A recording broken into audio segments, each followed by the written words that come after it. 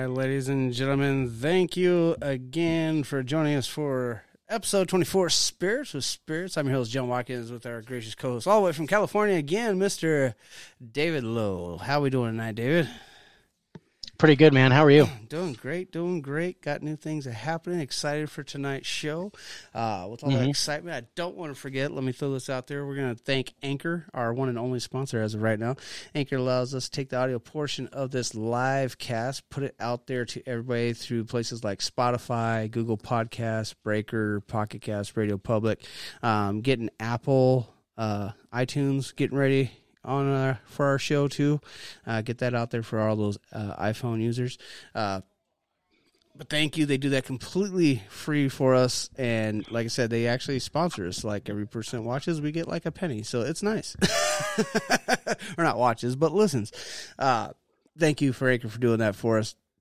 I also want to thank Restream because they allow us to multitask out here and put us out to a bunch of different places like our Spiritual Spirits page, D Live, Twitch, Twitter, Vaughn Live, where you can watch all from those places live and chime in with us. And if you do want to chime in, don't hesitate. Click the link on the top, get you a little FaceTime with us, or you can call in at 719-745-0691, which we are going to have a special guest tonight calling in around 7:30 my time, 6:30 Pacific.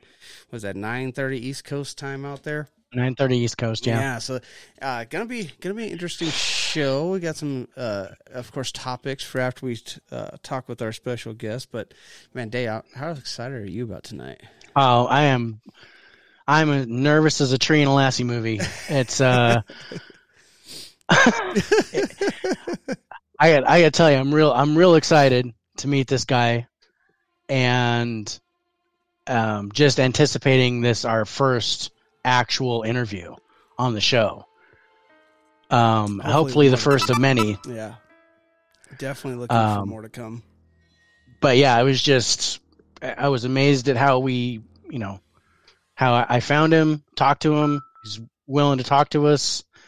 I have no idea what's going to happen when we ask the questions. I have no idea what kind of responses we're going to get. Going to be completely raw. It's going to be completely candid. And we didn't give him test questions or anything like that. Yeah.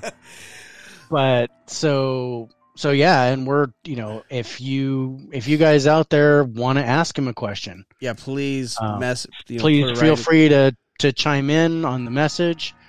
And chat with us and let us know, and then we can turn around and ask him the questions. Those of you that don't know what we're talking about, if you haven't been following the Facebook page, we're going to be having Mr. Ralph Sarchie on tonight. He is a known demonologist. Right. Started off as a New York police NYPD detective. Yeah. So it's going to be an interesting take. I mean. I'm interested. I'm a little nervous at the same time, but I'm interested to see what kind of knowledge this guy throws out. I'm interested to see how stupid I feel after. Right. I mean, this is the thing. I mean, after we had the discussion of what a demonologist does versus an exorcist, a few weeks ago, I'm really interested to know if we were full of crap. Or, if we had some things right. Yeah. Because all we're going is based on whatever research we did and our own feelings, our own opinions. Yeah. But, and then, I did a preliminary interview with him a couple weeks ago, and the answers that I got from him were really interesting. And we'll touch on that when we talk to him. But how I got to know, and I don't know if anybody out there knows the name Ralph Sarchie, but as a demonologist, he's worked with Ed and Lorraine Warren. Yeah, he's been involved. He had a TV series, documentary. He has a book, and there's the movie "Deliver Us from Evil." Deliver Us from Evil. I enjoyed the movie. Starring Eric Bana and Edgar Ramirez, and that is inspired by the events of his life. Eric Bana plays Ralph Sarchie in the movie. So that's how I first got to know the name. Yeah. Was by watching the movie and going, okay, now I need to know more about Ralph Sarchie and, what happened to him. And then there's a book out, the same title, Deliver Us from Evil. And, we're going to touch on that, but I'm jazzed. I'm really excited to talk to him and just kind of see if we can pick his brain a little bit. Get an idea of what he does, and I'd like to get his mindset going in. How involved he still is in being a demonologist too. Right. We get an hour. We get an hour with him, which is it feels short, but I'd love to have him on the show all 3 hours, of course, and just pick this guy's brain for 3 hours. But I really want to know how much he stays involved with demonology, if he's still, helping people, if he's still going out there and learning more about demons and things of that sort. Dude, how big is his catalog? You know what I mean? It's like... Yeah. Just by, the stuff that I've seen, documentaries and the TV series and whatnot. I mean, he's done quite a bit over the last, 20 years or so. Oh, yeah. Yeah. Not to mention, he was an NYPD detective for 17 or 18 years prior to going into demonology. Oh, yeah. He was a 20-year vet. Yeah. So, it's gonna be really neat. I really, number one, I hope we don't shit the bed talking to him because I don't want to make it. I don't want us to look stupid, but I know that we're going to do it. It's part of the show, folks. It's part of the show. It's just, we're doing it for fun. We're not really getting paid. The penny of you, we haven't made enough to buy a beer yet. Yeah, $3.25, buddy. We almost got it. We almost got enough for a beer. But we're gonna have to split it. We'll get 2 straws or something. But this man uses, and he'll elaborate more, but he uses the Bible, he uses the power of the Lord to help people who are suffering from demonic influence. It's going to be interesting because that's another thing I want to ask him is, when I was doing my research on demonologists, when we did the show a couple weeks ago, when demonologists catalog their demons, they also catalog which religious background they belong to. So I'm wondering how many religious backgrounds he's found or how many demons he's actually found from other backgrounds, and if that changes on how he deals with the demon, or if he has to go get help from someone else from that religious background to deal with the demon. You know what I mean? So I'm kind of interested in that too, because he's very much Christian, I guess. Yeah, I believe so. Catholic, at least. Yeah. I mean, judging by I've been to his page. I go through his prayers and stuff, which is really, really cool. But he does the Lord's prayers. He does Our Fathers. Yeah. So I'm thinking he's Catholic just by Catholicism, I'm thinking it's Catholicism just by the nature of his prayers and the way he speaks. Yeah, it's gonna be interesting. I'm gonna love this. I'm really gonna enjoy how I'm just gonna love getting this guy's feedback on everything, and I just have this feeling I'm gonna feel very uneducated talking to him. Right. I'm not and I tell everybody all the time, and I tell people, I say this on the show, I don't know everything. This is no. I do my research, and this is kind of the biggest thing for me is we're going to learn firsthand what a demonologist is. What a demonologist does. Whereas, before we just did research and theory and conjecture on our part. Yeah. And feelings of how, watching movies and reading books and things like that, we get our own view of what a demonologist does. I want to know how much of that is BS versus how much is actually true, or does it even go beyond that, what they show in the movies? So yeah, I wonder. I hope he has a sense of humor about the stuff. I hope he has a sense of humor too. I really do. Just by the way that we talk, I don't know this guy. Because we're doing it all in fun, but I just hope he can laugh at some stuff. I think I hope so. It's just I don't know. I don't know how if he's got a humorous bone.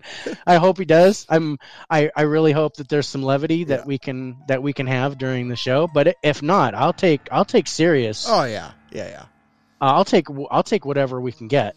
All right, to learn more about that, and hopefully it leads to more things. I'd love to lead it to more interviews, more, talking to people who actually do this, investigate the paranormal, that actually do it, that are actual Native American shamans, that are actual exorcists. Yeah. If I'm hoping this can lead to that, to where we can actually pick the brain of all these people. I think my biggest thing that I want to get out of this is when we get done with the show, Ralph Sarchie likes Spirits of Spirits Facebook page.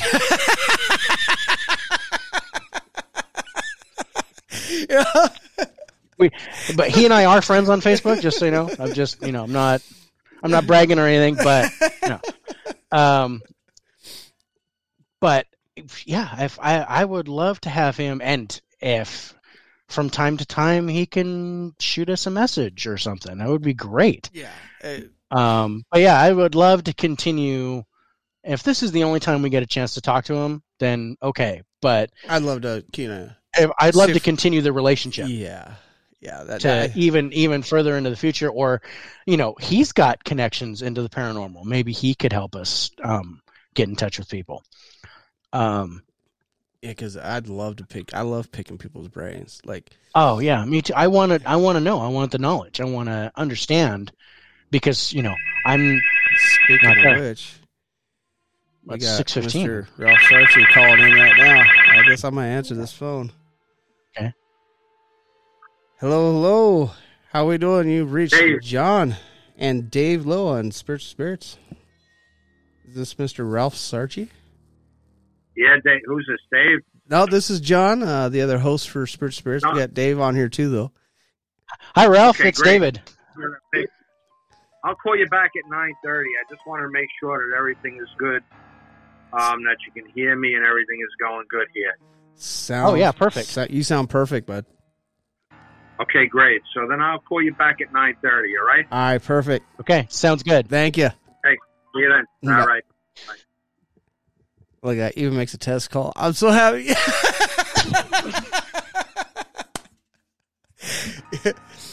Oh, that is so awesome.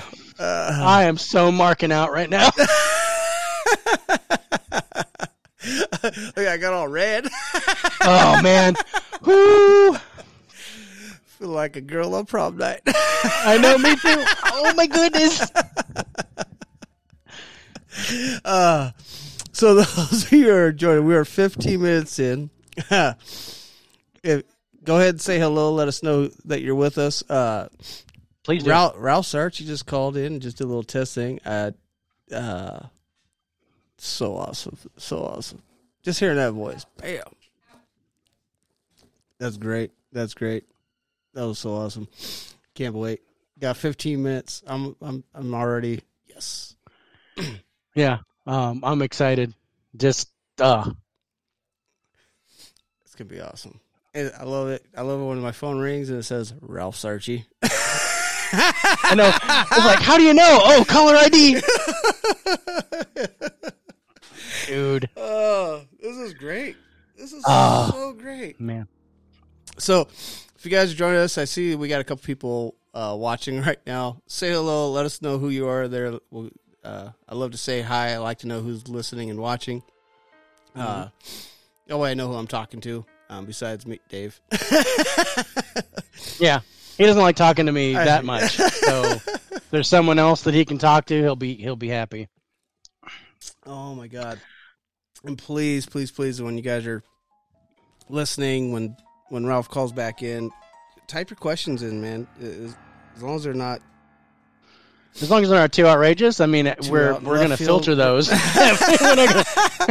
We'll definitely ask questions. No topic is off the table according to him, but he will refuse to answer if he chooses not to answer. Yeah. But he said we could ask him any questions we want, but we're going to filter what's coming in on the messages, and just in case, not that you guys are vulgar or obscene or anything, but we just want to we want to make sure. I mean, and I hope he understands. And tell him in the beginning, this is our first interview. It's our first real interview.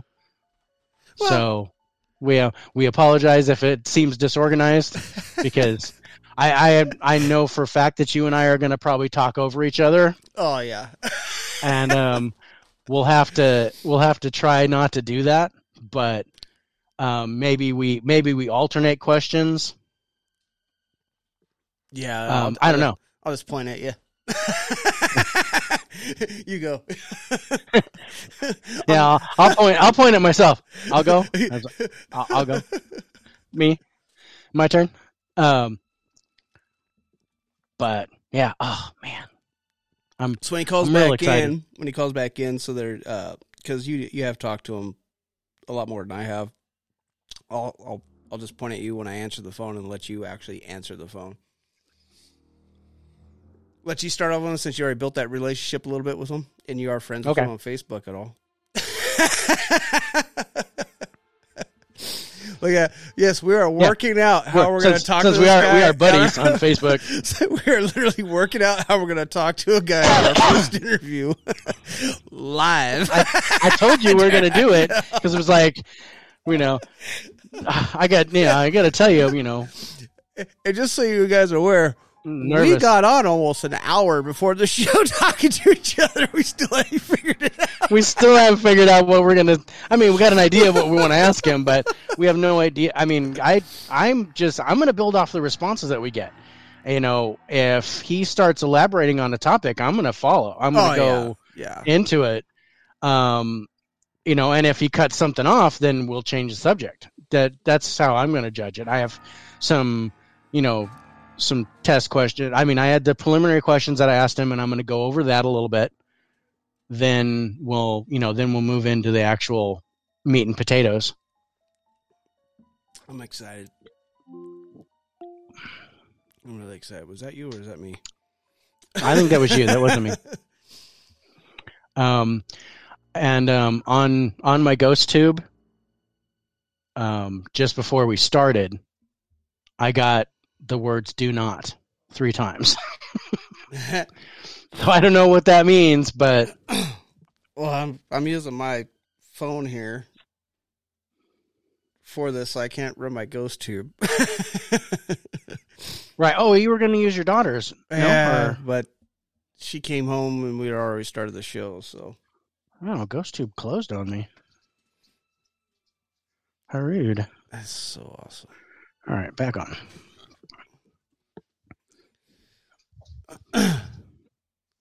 I'm fanning it. I'm fanboying over here for a minute. So. Oh yeah.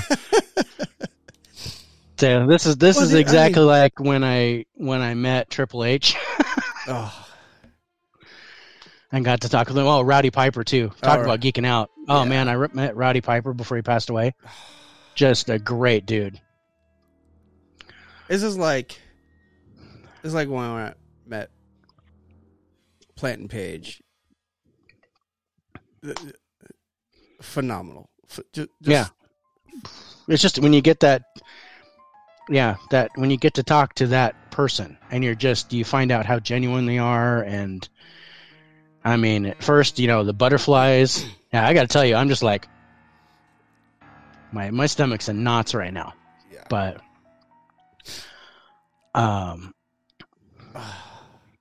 man, who else is excited? I'm excited. I'm excited. Hands up if you're excited. I'm excited.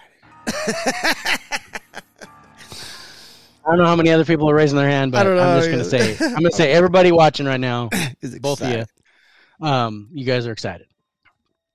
Oh man. So I don't want to get away too much more about what we want to talk about Ralph Sarchie. Yeah, I know. We're going to sit here for the next 9 minutes waiting for it to call. That's so awesome. He test called us. That was awesome. That's great. That lets me know for sure he's going to join us, which is great. Hear that New York accent coming out too. I was like, oh yeah, he's East Coast. He's East Coast. Oh yeah. Oh. So after Ralph Sarchie, we're going to keep on with the theme of demonologists and exorcists and talk about a couple different places after Ralph Sarchie. You want to talk about those at all?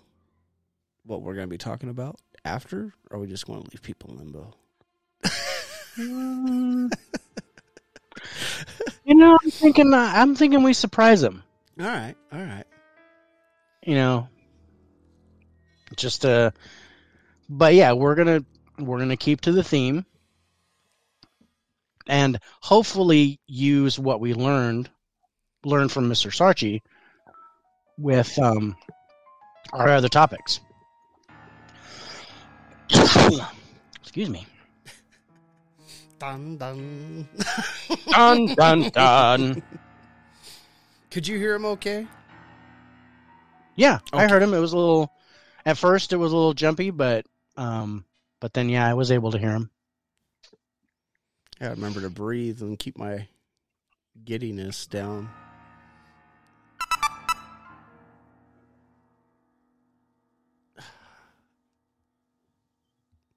It's like I'm just sitting here waiting for the phone to ring. It's like I went on a date. Like you just had a first date and you're waiting for it to call you for a second date. Oh, I hope he calls me. I'm doodling little hearts in my notebook. David Sarchie. Dotting the eyes with little hearts. Oh my god, this is interesting.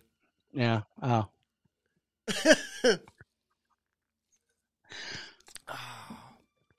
Yeah, let's drink more beer, get those inhibitions down.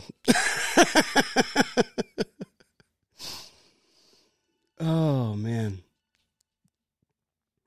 I can't wait. So 2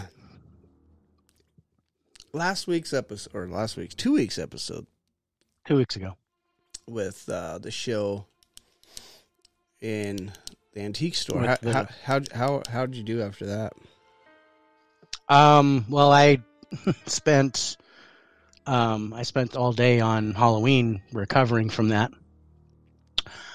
That was pretty draining, but I had prepared myself before the investigation. Yeah. So I wasn't as bad off as I thought I'd be. So that was good. Good. When I did the baseline sweep, I actually had a migraine for 5 days after that. Yeah, I remember you telling me that. I prepared myself, protections and wards, whatever I could do. And no migraine the next day. I was just completely exhausted. You're getting hit pretty hard when you were there, so. Yeah, especially that second hour, man. That was really intense. Yeah. I've never felt that kind of, except for the hotel. That's probably the last time I felt that kind of. Yeah. I don't I'm just going to call it an attack. I felt that kind of feeling. Yeah. This past weekend, one of the reasons we didn't do the show is we actually had 2 followers have birthdays that passed this last weekend. Erica. Happy birthday, Erica. Got older. I'm not going to say her age, but got older. No, don't do that. Because I'm not going to say my wife's age. And ain't gonna happen. And Mrs. Lowe, Miss Leona, my lovely wife. Yeah, she had a birthday, and she had a birthday. She got older, and again, I won't say how old she got, but she doesn't look older. But yeah, no, we've been married 27 years, so it's that's awesome. Like there's two couples I know are never getting divorced ever. Kevin and Nara and David and us. Yeah, I would say Kevin and Nara got to be the other two. But yeah, and it's not for lack of trying, but yeah, just God, another. I just unconditionally, I just love her, and she puts up with all my crap. That's a definite plus because I am no unicorn when it comes to Kai.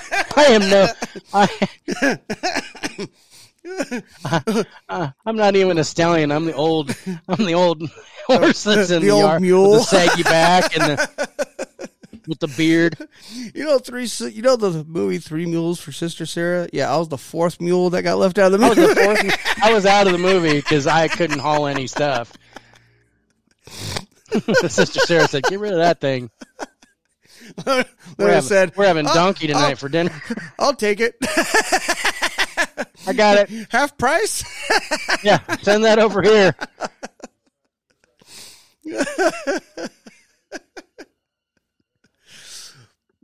But yes, happy birthday out there to Erica and Leona. I don't know any other birthdays. I didn't see any other birthdays come through this last week or so. Mike, my best friend Mike. Shit, my Mike, best friend. yesterday, huh? Yeah, his birthday was yesterday on Veterans Day. Yeah, that's right. So thank him for his service too. Oh, that's right. Thank you, Michael, for your service and happy birthday. Yeah, and my brother in Idaho, Adam. I don't think he watches the show, but my half brother, who I just met like 7 years ago. I wish I had rainbow glasses right now because I'm getting that pinwheel thing. Remember back when we were kids? We like to say happy birthday to Mikey. Let me shh. That's different.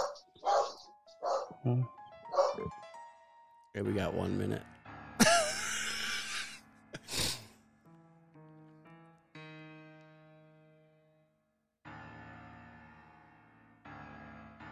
I can't hear you.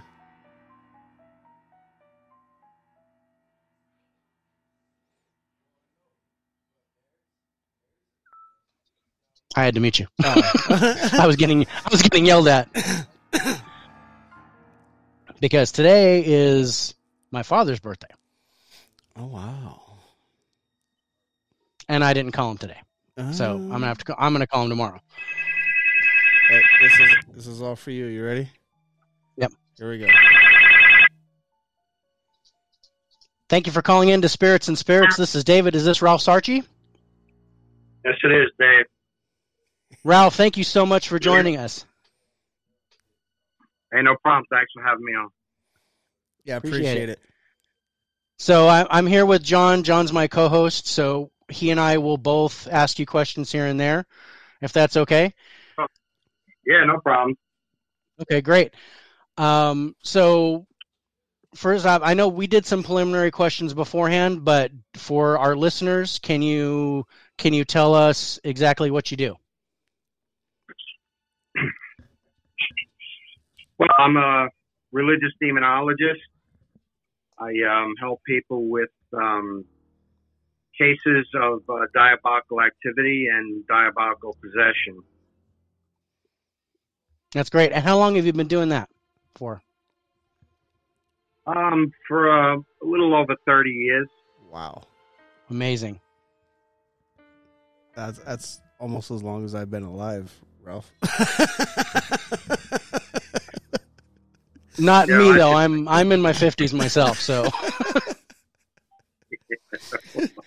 A little bit in the pocket, and I feel it. So.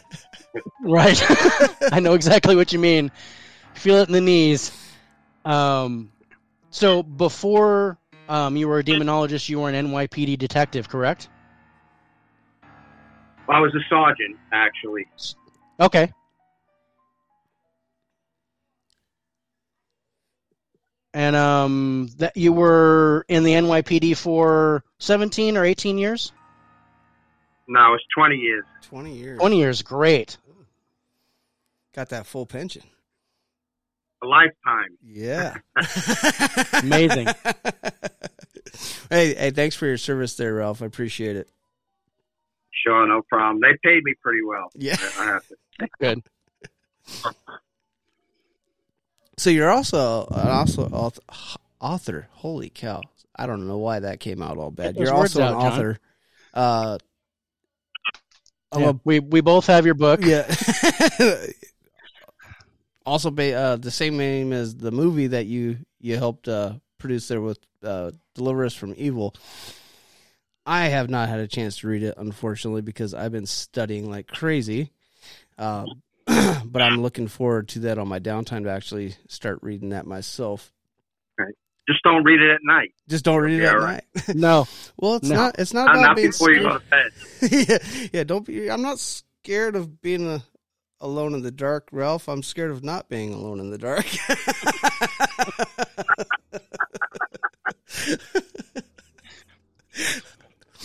So,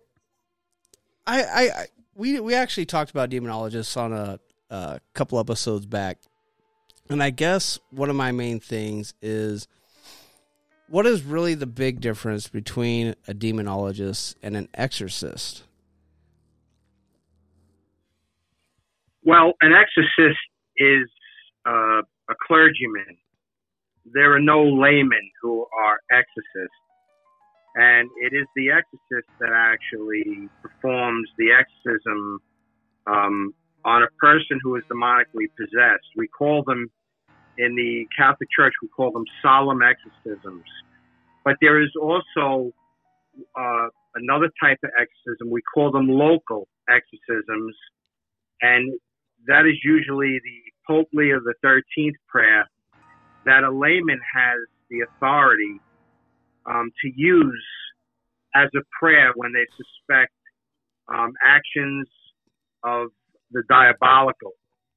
The Pope Leo XIII prayer can also be used in cases of oppressions or obsessions over people who are not possessed but still have an external and an internal struggle with the diabolical. Oh, wow.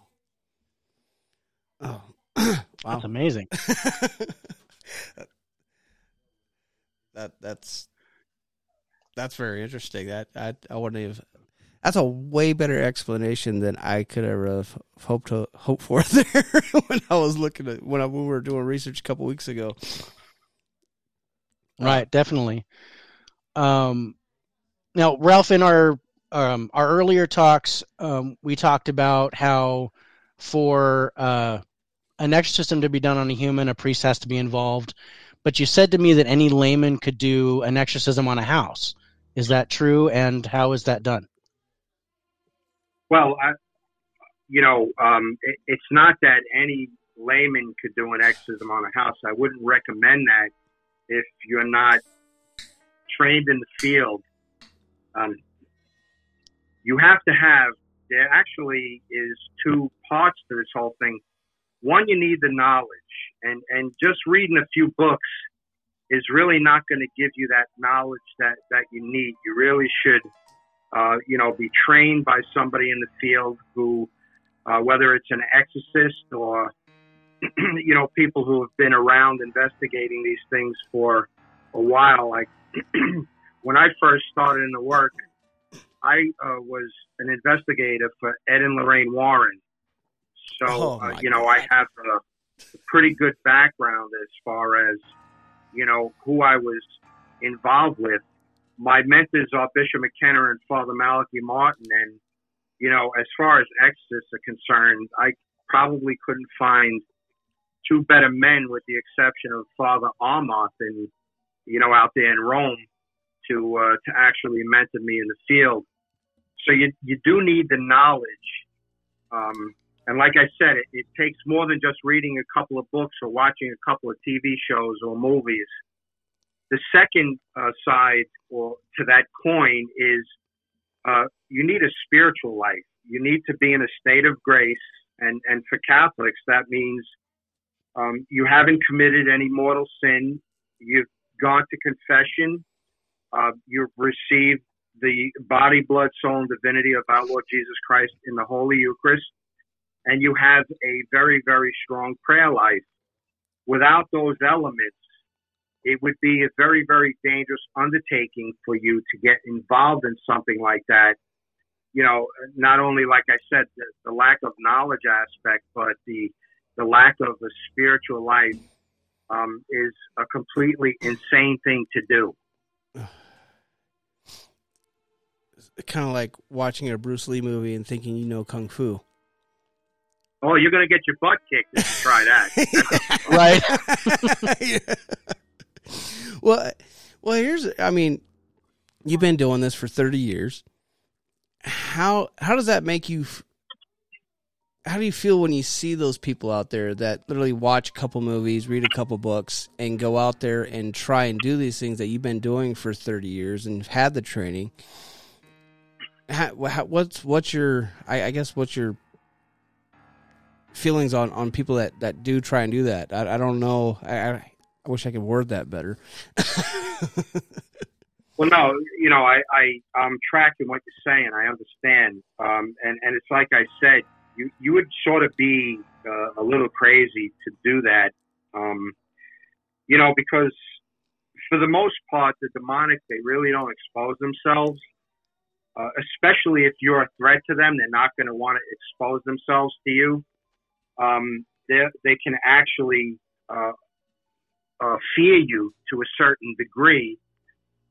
But when you go up against them and you're not spiritually prepared, your protection is really it's at zero. You have no spiritual protection. All right, God affords all of His children, even the ones that are in ungrateful to Him and don't follow Him or worship Him. He'll still afford protections, but you got to understand when you get involved in a case of diabolical activity, a valid case of diabolical activity, you are actually putting yourself in between the family or individual and a demonic spirit. That there was no blockage before that. That the demon had free run and free reign of either the individual or the family. Now you've been, you've interjected yourself into the middle of that. And if you are a threat against the demonic, they're not going to like that. So if you're not protected, like I said, not only through knowledge on actually what to do in a case, if that spirituality is not there, it's like entering war with a water gun and without any kind of body protection, being that we're using analogies. Yeah. Right. It's just pretty much, it's really not a good place to be. Well, well, just kind of staying with that, how do you think your past career helps you with being a demonologist? Well, with the aspect of actually doing investigations, being a police officer and, interviewing thousands upon thousands of people throughout my 20 years, on the police department, taking police reports, looking into, crime situations, dealing with victims and dealing with perpetrators.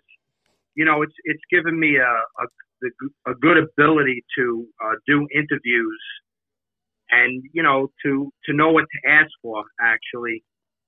When you're a young cop, you have to take the report, you have to ask questions from the report, but after a while, as you're involved, you no longer need that report. You know the questions you need to ask. Well, it's sort of the same thing when you're dealing with cases of diabolical activity, and it's like I said before, you need to know that you need to have the knowledge on what to look for in the first place. Because, when the cases come in, I don't automatically know that the person is suffering from diabolical activity. They could have mental issues that I need to be possibly aware of. I need to know that we might not be dealing with a demonic spirit, we might be dealing with a human spirit, or we might be dealing with an elemental type spirit, or we might not be dealing with any spirit at all. So it would be very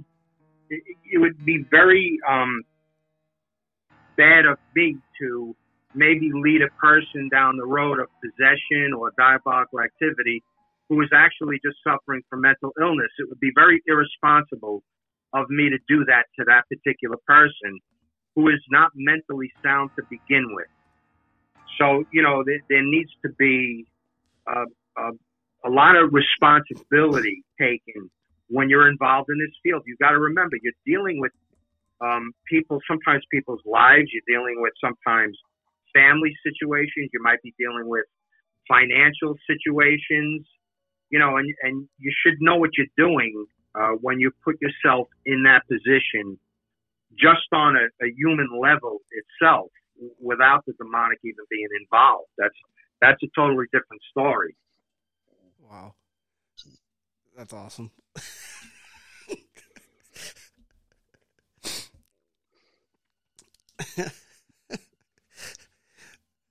That's just awesome.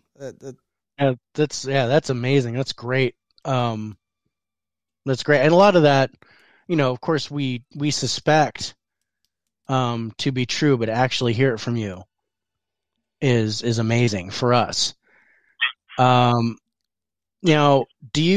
you currently still do investigations and help people? Yeah, I'm still involved in what I call the work. That's okay. How I refer to what I do is the work. I'm more in the role of advisor. I don't really assist at solemn exorcisms anymore. I usually just set them up between, the person and the clergyman. I have an investigator that I'll send out because he likes to travel all over the country. I don't want to do that crap anymore, So right. I predominantly keep myself to teaching and advising on cases. Right.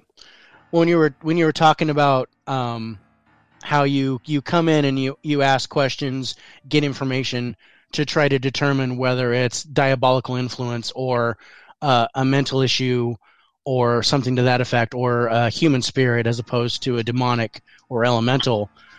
Do you play that? It seems like, like you said, when you're early in your career in the NYPD, you have a certain amount of questions that you ask in order to get the responses that you need to get your information. But now you kind of play it by feel. So where you start asking questions, and by the responses you get, it leads you to asking more appropriate questions for where you think that's going to go. Well, that's exactly correct. It is actually during the interview process that I might lead down a certain path if I feel that there might be a certain instance that created the problem, or a particular person, then I'll lead in the direction of that line of questioning until I satisfy myself that might not be it. So basically, what I'm I am going through the process of elimination, but I am actually trying to debunk what the people are telling me. Right. That's my process of sort of like an elimination.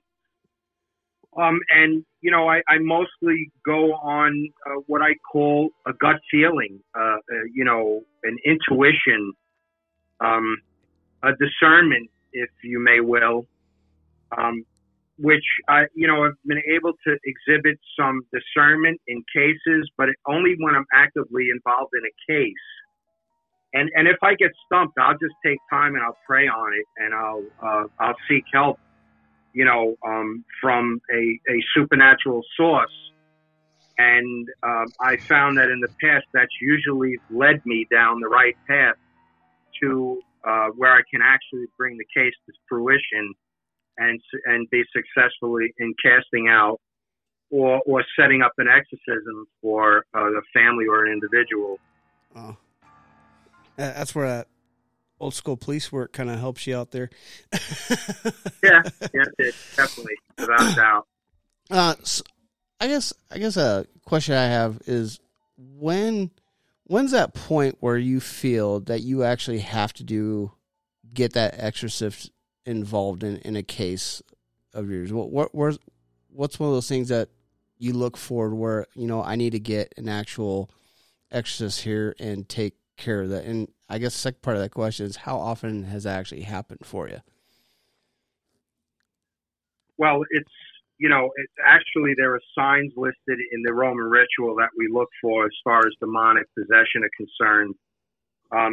Speaking in an unknown language, knowing things that they have no way of knowing, an extreme violent aversion to religious articles or religious, Jesus Christ or the Blessed Mother, abnormal strength that, should not be exhibited by the physical stature of this particular person.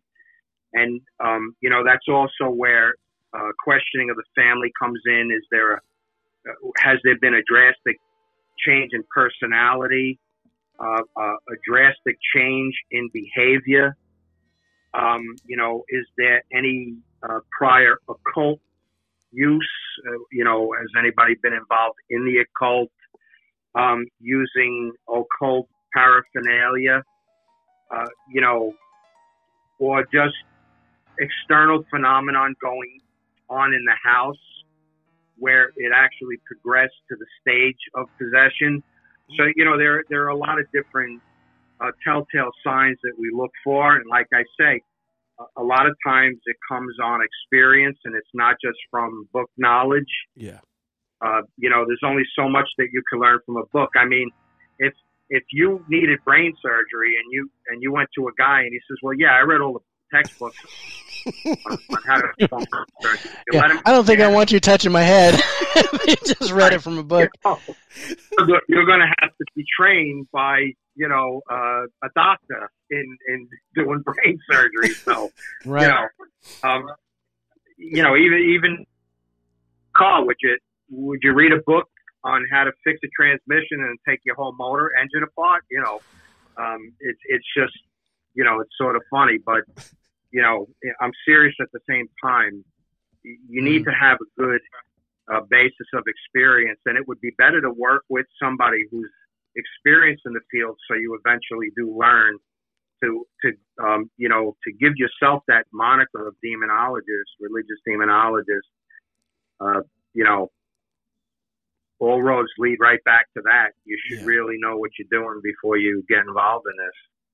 Yeah, no, it reminds me of my favorite scripture in the Bible is Matthew 7:26, and to paraphrase for our viewers, it was a foolish man who built his house upon the sand, and that's what that reminds me of. Is you need the foundation of faith if you hope to ever build a house upon it and do this.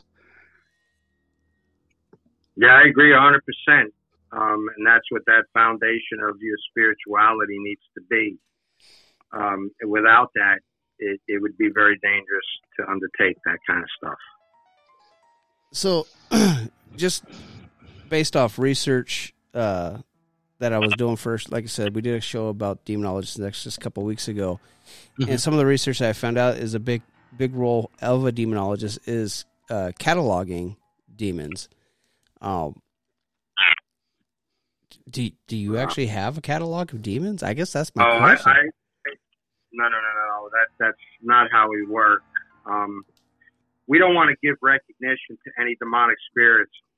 The only time that a demonic spirit should actually, the name be used is by the exorcist during a solemn exorcism. And that is one of the questions that an exorcist must ask. There are a list of questions that the Roman ritual supports, actually. And it's really, the exorcist is warned not to stray too far away from the suggested questions that need to be asked. One of the questions is, we want the name of the demon. And the reason for that is because once the exorcist gets the name of the demon, now the demon has to respond to that name. The exorcism is no longer basically generalized. Now it's focused on that particular demon. And their names are usually connected with their nature. It doesn't even have to be like a regular type name. So, a lot of times a demon will give the name according to what their nature is. Oh. And the only reason why we want to know that name is so it could be cast out. To know the names of demons is senseless. It's not needed. So why would, when you give a demonic spirit recognition, you draw it to you. So if you're using its name, like when I say the prayer to Saint Michael, my goal is to draw Saint Michael to me. I want him present with me. When I pray to Jesus Christ, I want him present with me. When I pray my rosary, I want the Blessed Mother with me. If I pray to one of the saints, like, say, St. Pio, I want him with me. Why would I mention the name of a demon? Why would I want that with me? That makes perfect sense. There is an actual danger of actually drawing these spirits into you when you call them by name, because they will respond to it. That makes a lot of sense. That's mind blowing, actually. Yeah, and only in the solemn exorcism is that even a thing. Well, the demon is usually present unless you're having more than one exorcism for this particular person. But you got to understand also that a lot of times people are possessed by more than one demon. If you remember in Scripture. I don't know the book. I'm not a biblical scholar, but in Scripture, it says that, when a demon is cast out, it'll go to and fro, and then it'll return to its house to find it all swept and tidy. And it will bring 7 more powerful than itself. Basically, what that parable means is if a demon has been cast out, through demonic possession, through an exorcism, and that person does not change their life and become more of a spiritual being, then that demon is bound to come back with 7 more powerful than itself. Wow. And I've been involved in many exorcisms where there were more than one. Right. So, we might get the name of a demon and the situation does not remedy itself.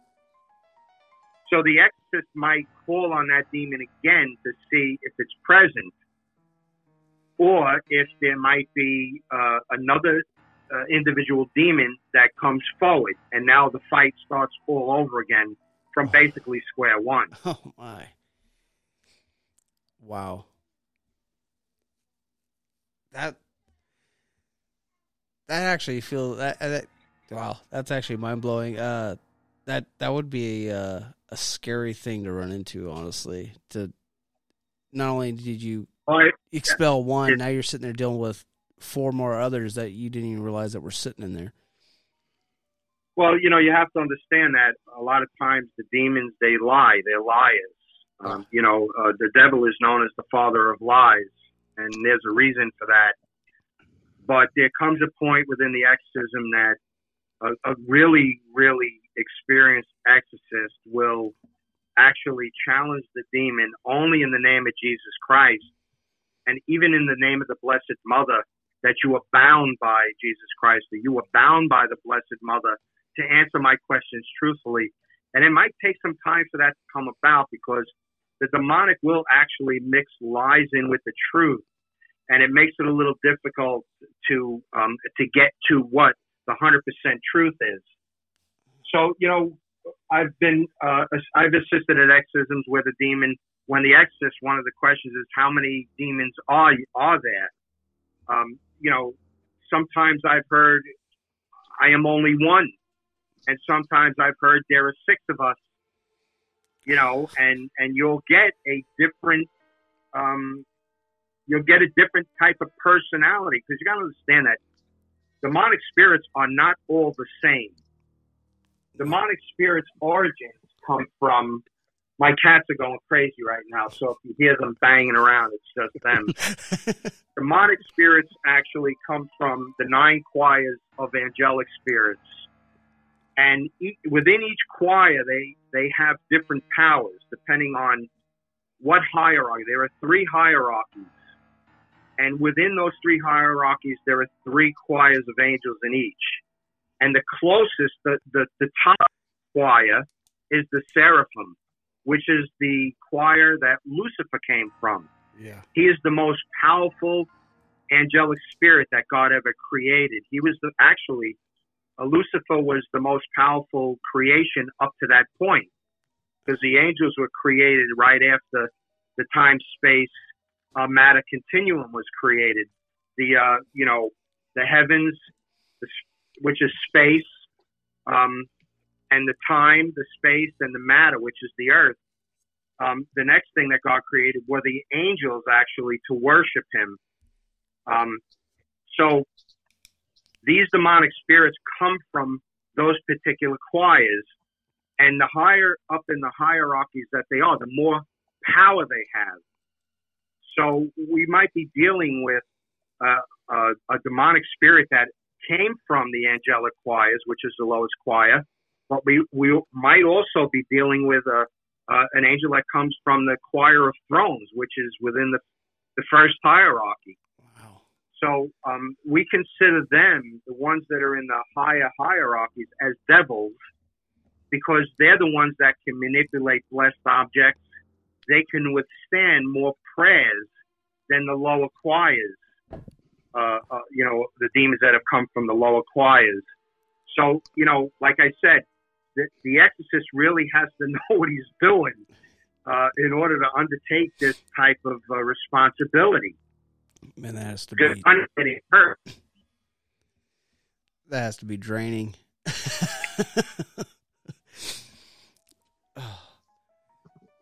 Well, so in these cases, say an exorcist comes in, hopefully not cold, but an exorcist comes in cold to an exorcism. Would an exorcist call on a demonologist to assist if they feel there's something in one of the higher hierarchies that they're dealing with? Well, not all exorcists have access to a demonologist. It's usually what would happen is an exorcist would be trained by a more experienced exorcist. Unfortunately, a lot of times, the clergymen don't have access, because back when I first started 30 years ago, there were no exorcists in the diocese. They were extremely rare that you could find an exorcist. It's not like today, basically, where, there are more exorcists prevalent in the diocese, and you could probably go to any one of your parishes and request of the priest, if he's not an exorcist, he knows of somebody who is an exorcist, and he'll be able to put them in touch with that particular priest. Now the Vatican offers classes on demonology and exorcism out there in the Vatican, and it's open to not only clergymen but laymen who want to pay the fee and get out to Rome. They can take that course. You know, there are a couple of laymen that I know that are involved in their individual dioceses. They're demonologists, and they actually teach the new exorcist. So, you know, there is sometimes a mixing of laymen involved in this. You know, I watch Bishop McKenna work from, you know, having a little experience to becoming a very, very experienced exorcist, you know, and I could see the change in him over the years on how confident he has gotten, you know, in his ministry. So it was pretty amazing to watch that, but that's due to his spirituality more than anything else. Oh. In order to know who the devil is, you have to know who he's not. Ooh. So you have to know God. Once you know God, you have a pretty good idea who the devil is, and you can work from there. So, do you think that the increase in exorcists out there has to do with anything the way society openly accepts the occult nowadays? I mean, it's kind of like blown up, especially in like the last 10 years. Well, I think more importantly, it's because of society, you know, pushing God out of it. That would be more of the problem. Because, you know, like I said, when God is removed, the devil fills that void. You got to understand, the devil is going to fill the void that you know, that's made by you removing God. It doesn't help also that the devil is known as the prince of this world. He's been given this world, and we're living in it with him. You know, so definitely the problem is not the fact that the devil exists. It's the problem that people don't believe God exists. Oh. That's the problem. Wow.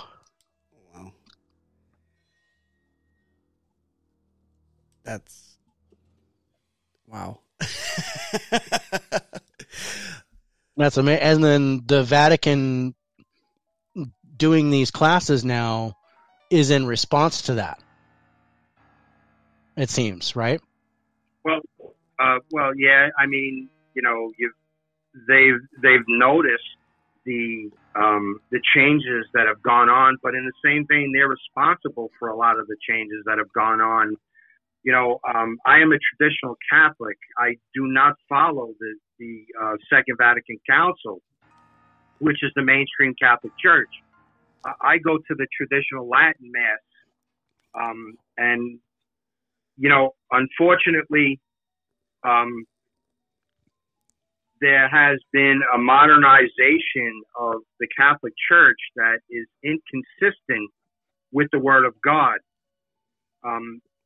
This has been done by design, and actually it would take a whole nother show to really go into it in depth. It would take a series of shows, actually.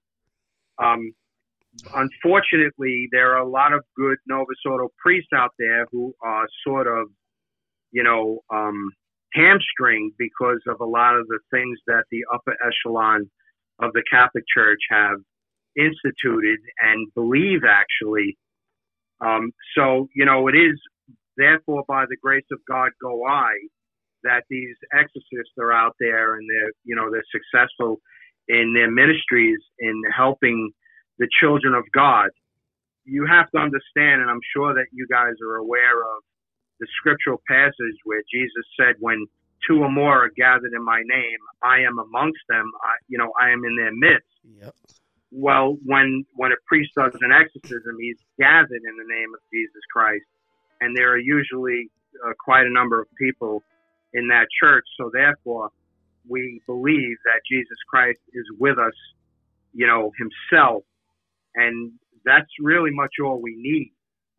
Wow. But in the same vein, things have to be done properly.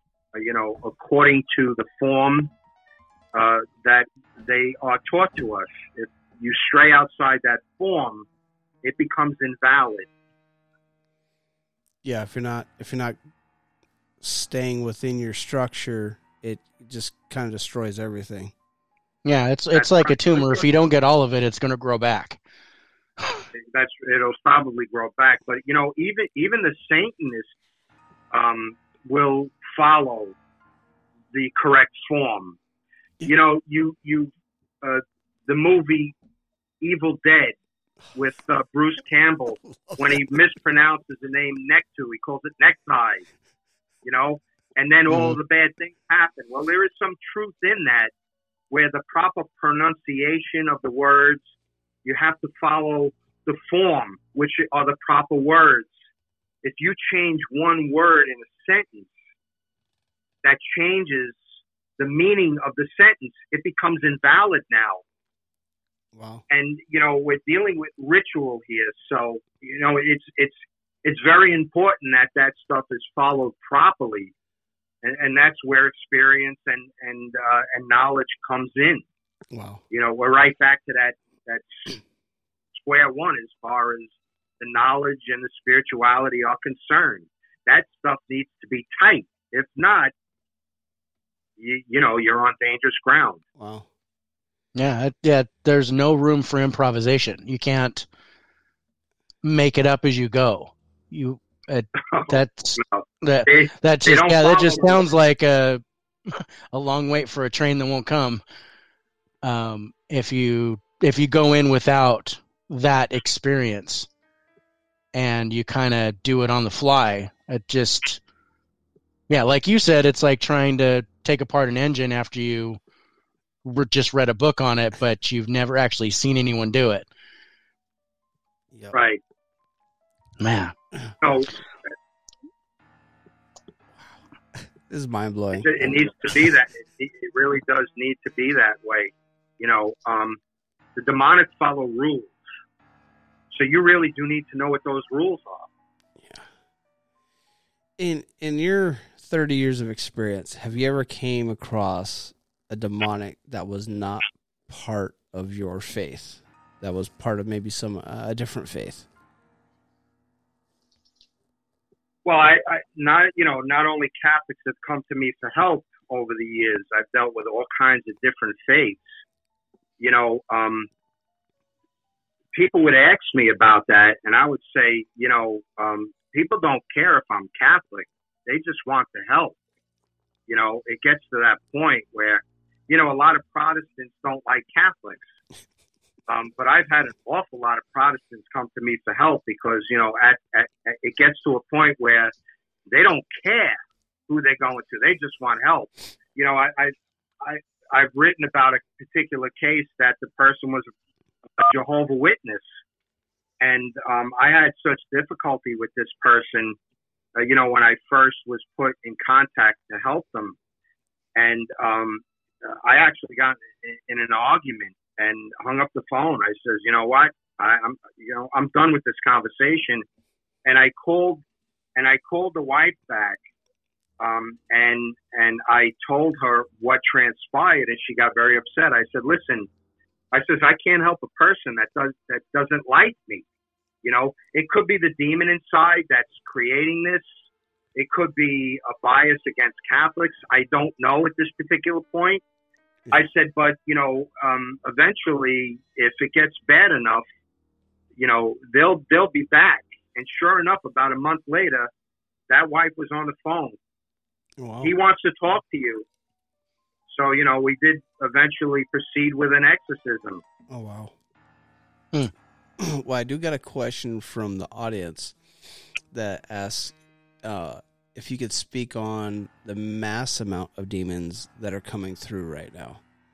It just seems like there's a huge uptake. Well, yeah, like I said, the huge uptick is because society is pushing God out more and more. And the more we push him out, the more the devil will fill that void. It can't go unfilled. It won't go. The devil will not allow that to happen. as far as the amount of demons, I think that's the question. Yeah. Well, we don't know exactly how many angelic spirits there are to begin with. All we know that I believe it was St. Jude that saw in a vision that 10,000 times 10,000 angels were praising God. Wow. The amount is very, very large. We don't know the exact amount that God created, but St. Pio was also asked how many demonic spirits are active on this earth. And his answer was, if every demonic spirit was to take on a human form, they would blot out the sun. Oh, wow. Wow. So there are more that we can fathom in our minds, actually. And also there another saint, I can't remember. I believe it was Saint Bernard. I'm not 100% sure. Don't quote me on it.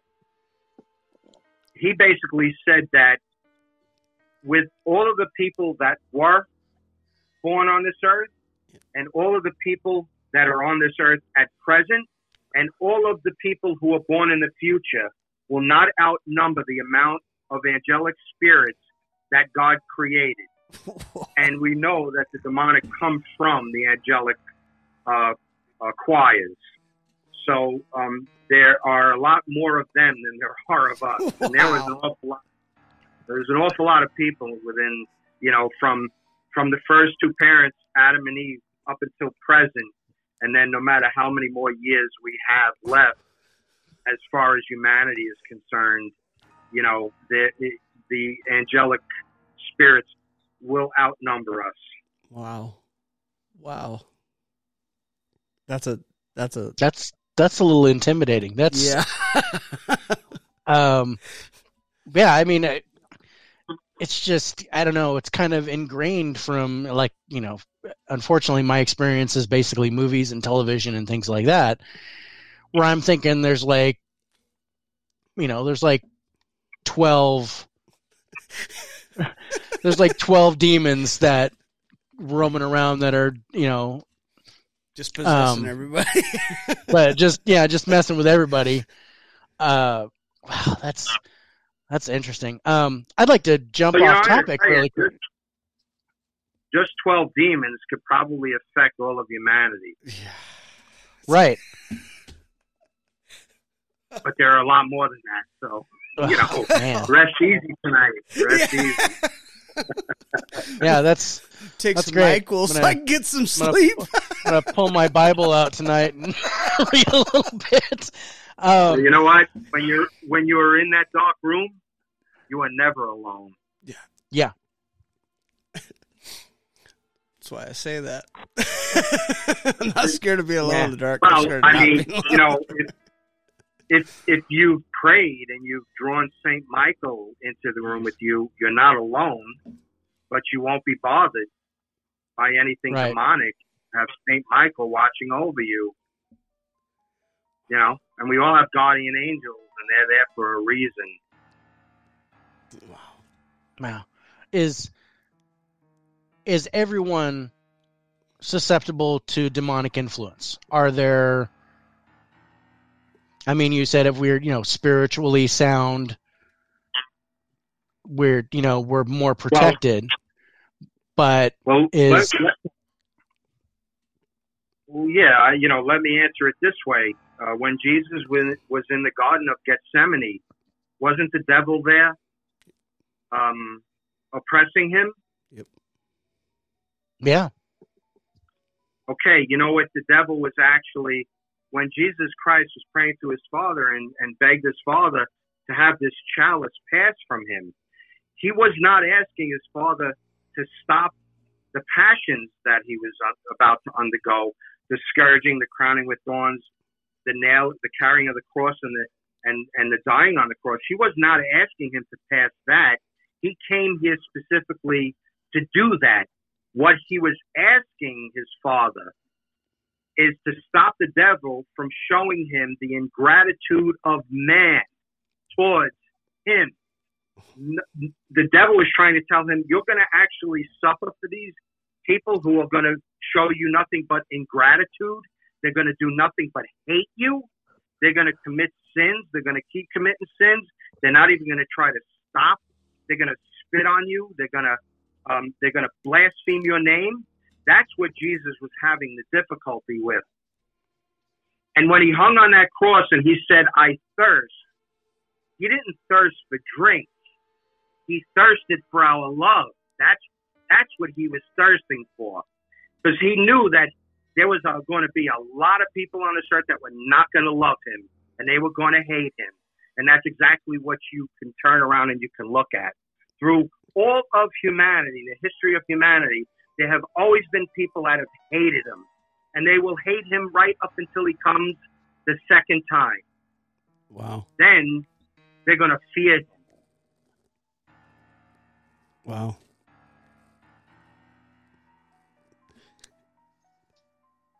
Wow. So yeah, we're all influenced by the devil.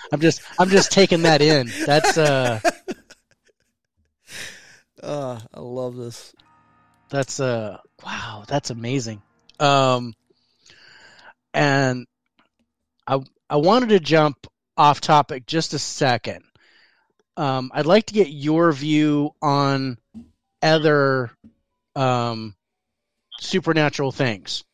Your belief, if you believe in UFOs or Bigfoot, psychic abilities, things like that. What are your views on that?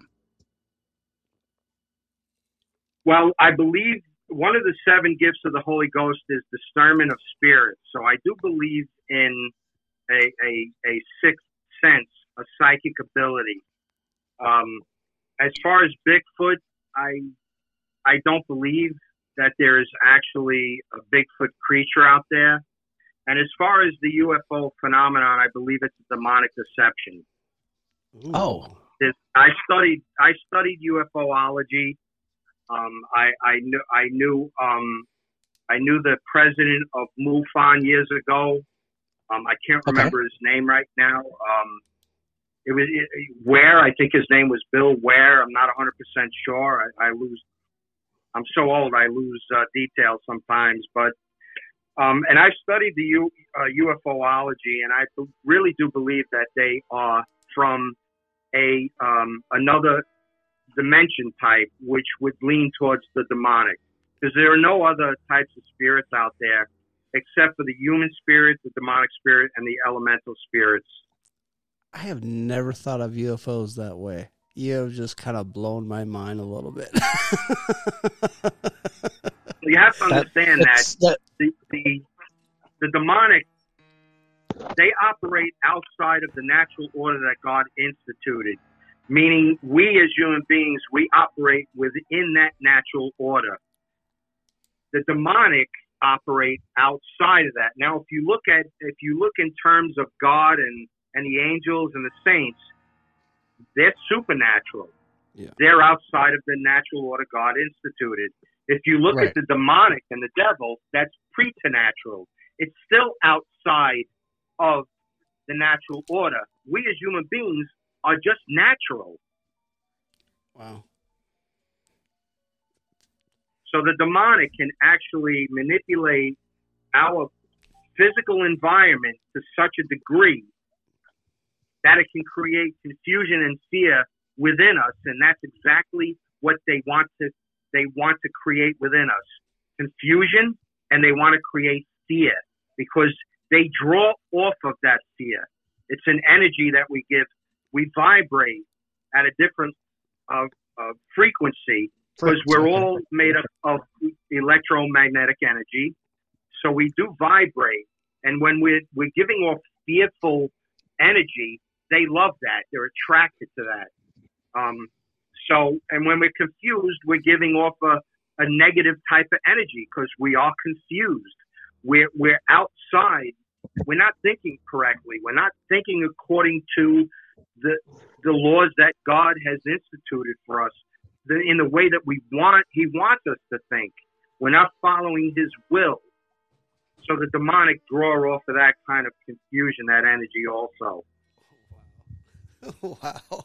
So it's not out of the question that a lot of the unidentified flying objects that we have witnessed are actually diabolical in origin. But with that same sentence or saying, could they have been angelic in origin?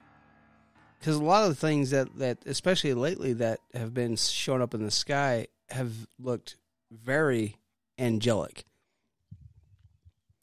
Well, in the book of the Apocalypse, according to St. John, we're told to look for the signs in the sky.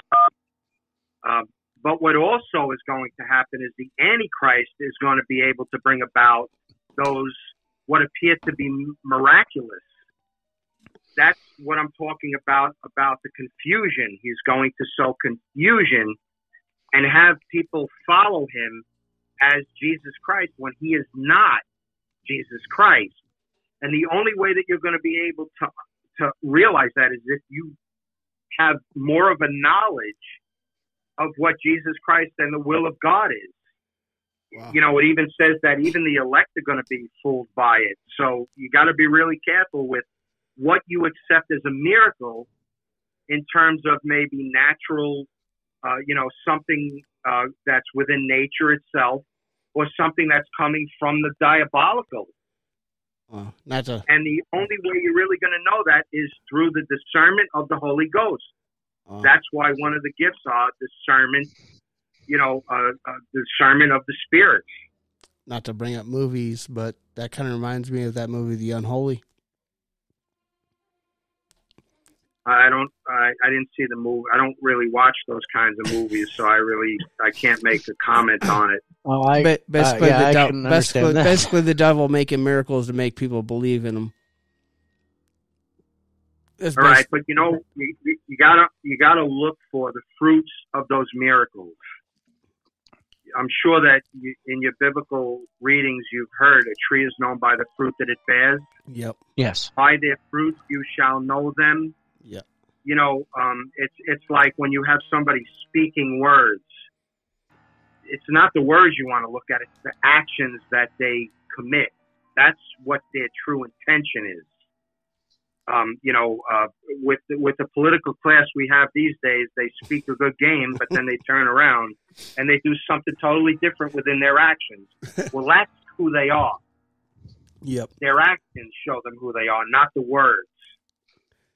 This is so great. I'm sorry. It's so great. I'm so happy you called in, Ralph.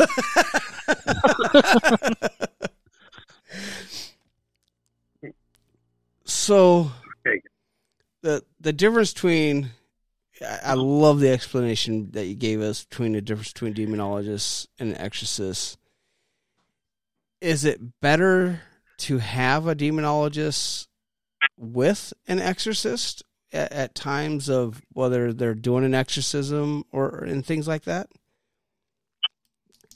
Well, I don't know of any exorcist that doesn't have good assistance around him. That is definitely needed. If you read the foreword to my book, Deliver Us from Evil, Bishop McKenna wrote the foreword, and he said that it would be very dangerous and futile to perform an exorcism without assistance, to be present. It's a safety net that if the exorcist starts to become affected or, is starting to get wrapped up in maybe a line of questioning that isn't good, that, one of the assistants has the knowledge to, step in and ask the exorcist if he's okay, to remove him from the situation, because you don't know if he's being attacked through confusion or, being attacked physically, that you can't see it happening, but it doesn't mean that it's not happening. So, it's always good for an exorcist to have some really good assistance, and they don't even have to have the term demonologist. The only reason why I took the term is because, when I started to do all of these interviews when the movie Deliver Us from Evil came out and all of that stuff, they wanted to say, well, what do we call you? Wanted to put a label on you. didn't want to take the moniker of paranormal investigator because I'm not a paranormal investigator. I am a religious demonologist. I approach this from a religious point of view. Back in the day, like I said, there wasn't anybody involved in this field. Nobody was doing this stuff. Now, like I said earlier, people read a couple of books, they see a couple of TV shows, and now the demonologists or the paranormal investigators, and they really have no clue as to what they're doing, And so for just to put a label on it, I had to explain exactly what I was, but the term demonologist I really don't like. I can understand that. But what else can I'm not a demon hunter. There's no such thing as a demon hunter. We're the ones that are hunted. We're not hunting anybody,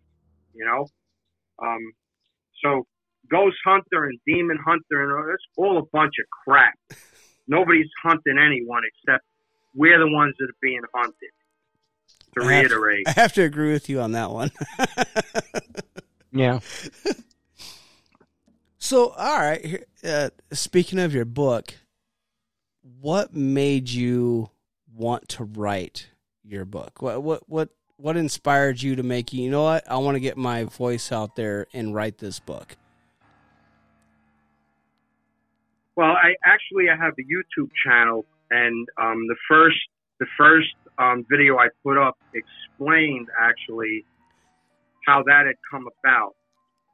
Working with Ed and Lorraine Warren, Ed was always wanting me to write a book. He would say to me, "Ralph, write a book," and I'm like, "Ed, I don't want to write a book. I'm not a writer. I'm a cop. I don't write. I write police reports. I don't write books." So he was always asking me for a number of years, and then it just so happened that when I was working, I was coming off the midnight tour, and I was going downstairs to the locker room, and there was a cop in one of the offices that stopped me and said, "Ralph, my sister writes for the New York Post, and I was with my sister and Doug Montero, who was another writer for the New York Post, and the subject of ghosts come up, and Doug said, I'd like to write a story about that." So Diane said, I gave a name out. I shouldn't have done that. But anyway, she says, "Do you mind if I give Doug your information and maybe he can talk to you?" So I'm like, "Yeah, go ahead. Give it to him, So Doug got in touch with me, and I had a conversation with him, and he wrote a newspaper article in the New York Post, and it was on the front page, for God's sake. I almost died of a heart attack when I saw that. I'm like, oh my God, I'm a New York City police officer. I can't have this, stuff on the front page of the New York Post. Everybody and their sister reads the New York Post, So that basically got a literary agent calling me up, and the Channel 11 News called me up, and I had told the literary agent I'm not interested in writing the book, and he talked me into it, and the book was written. Oh, wow. That's how that worked out. I never went and consciously sought to write the book. I sort of felt that I was pushed in that direction through, meetings with different people that sort of led me down that path, and the book came to fruition. And I would have been the first one to say that I'm shocked when it was published. I was like, I can't believe that this happened. Wow. And then turn around and make a movie. And movie. And then you had your TV show, The Dead Files. A lot of things kind of happened in succession after that book. That was the Demon Files. I have nothing to do with the Dead Files. Yeah, the Demon Files. Yeah. No, I said Demon Files. I'm sorry if I didn't make that clear, but yeah, which unfortunately, I heard Dead Files. I heard Dead Files. I did too. It's okay. Like I said, that might be my fault. I apologize. Right. No, Demon Files. Demon Files. Even though only 3 episodes aired, I was a big fan. Come to Colorado, John. I'll come Straighten you out. Hey, that was Dave that said dead files. That was my fault. That was my fault here in California. But go ahead and go to John's. Hey, man, take care of him. That's fine. You want to come to Colorado? I'll put you up. No problem. I'll come up to Colorado and meet you there. Well, we're coming up. We're coming up on our hour. Ralph, is there anything you want to say before we sign off? Yeah, there definitely is. As far as the book is concerned, the first title of the book was Beware the Night. Yep. The movie tie-in is Deliver Us from Evil. They are the same book. Do not buy both books. Right. I get so many times people say, "Oh, I bought both books and they're the same book," and I feel so bad. You know, I had no control over the name, the title change for the movie, and St. Martin's Press Macmillan said we're going to make a movie tie-in, so it is the same book. Just buy Deliver Us from Evil if you're interested in reading, the story. I'd also like to say I do have the YouTube channel that has a lot of stuff on it. It's called Ralph Saatchi, Deliver Us from Evil, the series. I have about maybe 10 videos. I haven't put one up in about a month, but I will eventually start getting back into that. We actually threw that on the Facebook page. Yep. Yeah, I don't, and I also have a Facebook page if you need to contact me for whatever reasons, just to say hello or whatever it is. And I do a lot of Facebook Live. I pray the Rosary on Facebook Live, and I announce classes that I teach. So, I'm going to start teaching my classes again in the near future. Awesome. So, I make the announcement on there, and that's about it. Man, I have so loved picking your brain. you have mind blown me more than one time tonight. And realizing, I'm sorry. No, it's great. I love it.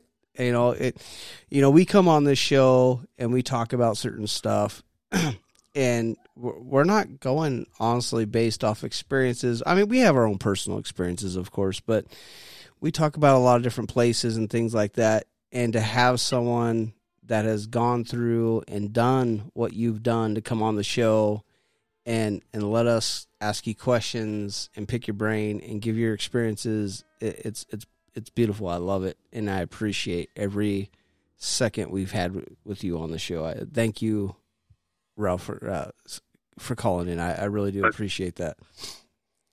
It's definitely my pleasure, Dave and John. Thanks for having me on. All right. Thanks a lot. Take care, Ralph. Ralph, we're going to say good night to you and best wishes, and stay safe out there. And I'll be subscribing to your YouTube channel tonight. And I already am. Yeah.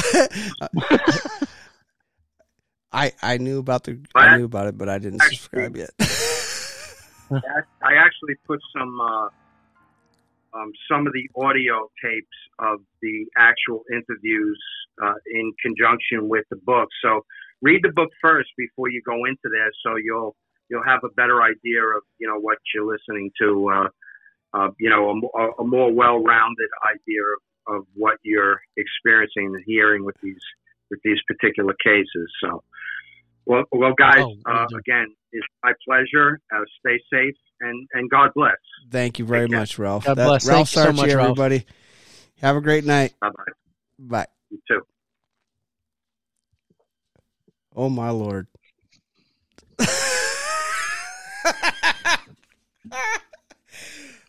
That was so awesome. The man.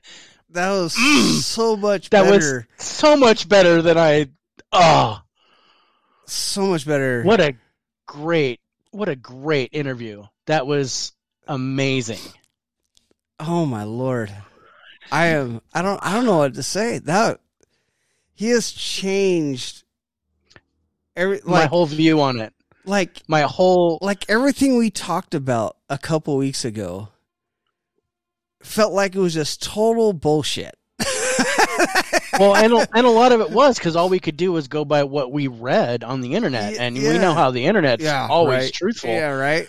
Oh my but God. to actually hear it, I mean, and there were some things that we were right on. Yeah. So I'm not, I'm not calling out that we were completely wrong. But mind blown so many times tonight. Just, yeah. Oh, dude, the fact that UFOs are demonic deception never occurred to me. Never once occurred to me that UFOs could be considered a demonic deception. Yeah, I personally don't see it that way. But I can totally see his view on it. Yeah, it's the unnatural. I totally get it, and a lot of it is in the Catholic religion. We're the only planet that has life. Yeah. That is. If you believe that way, oh God, I can't. Then you don't believe that there's UFOs. You don't believe that there's life on other planets. That's got to be some sort of deception. And I can totally get that. I absolutely get it.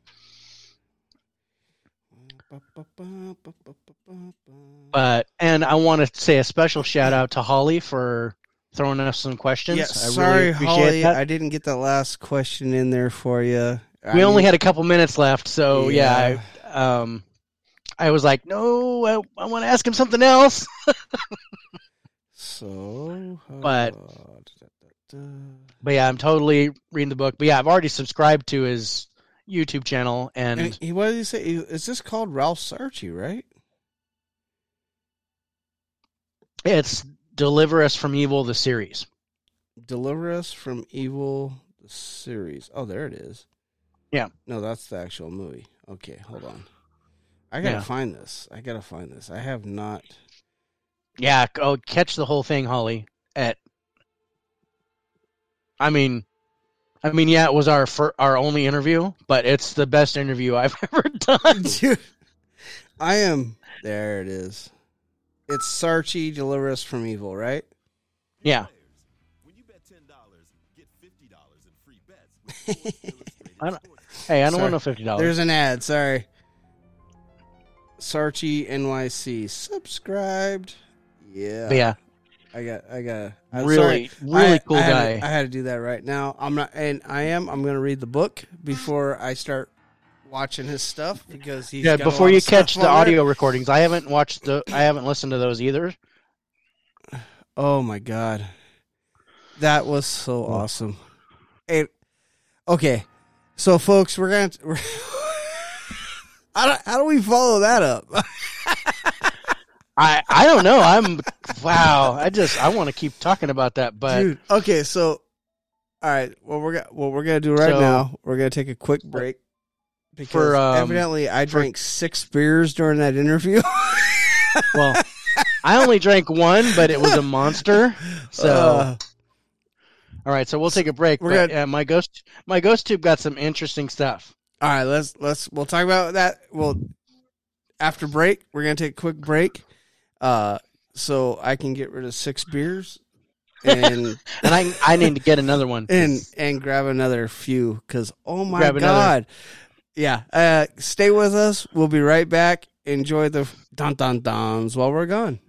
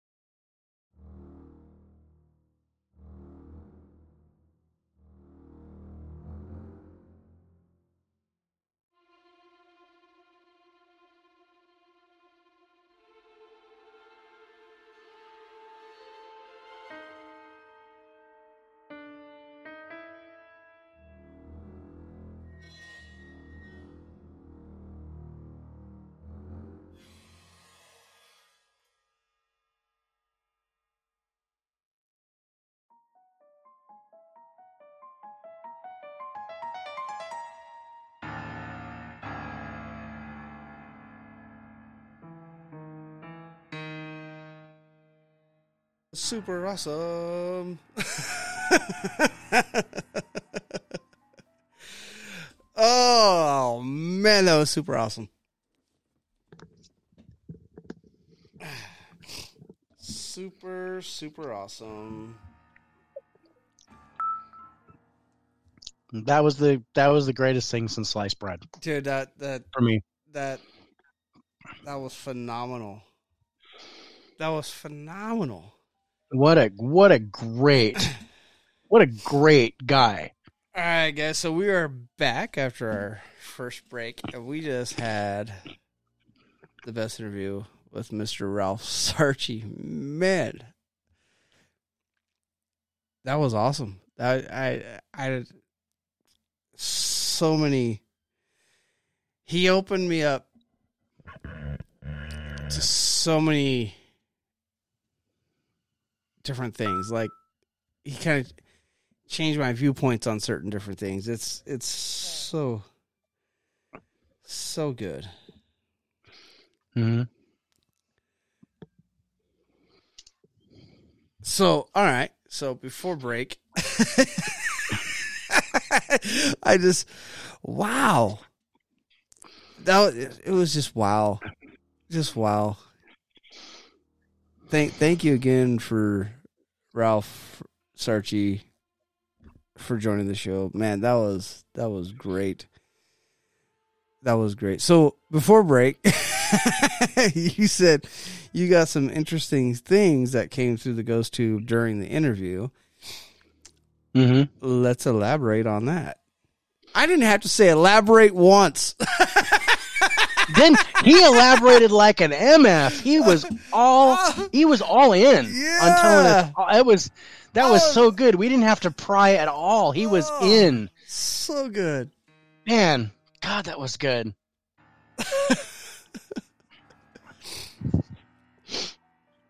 Man, that was good. So yeah, so like right when the interview started, I kept getting the word statue. Oh. Interesting. Statue. Yeah. That's interesting. And then in the middle of that, I got the word annoying. And that's probably me. And then nothing for 20 minutes, and just before 7:00 my time, so like half hour in. Yeah, half hour in. I got closet, which would hint to your portal. And right at the end of the interview, I got the name Ashley. Ashley? Really? Mm-hmm. That's interesting. Wow. Wow, that was so good. Ashley, that's interesting. I've never had that name before. Dude, that was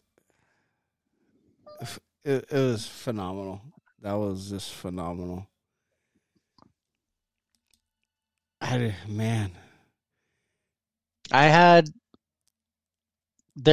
was twice during that interview.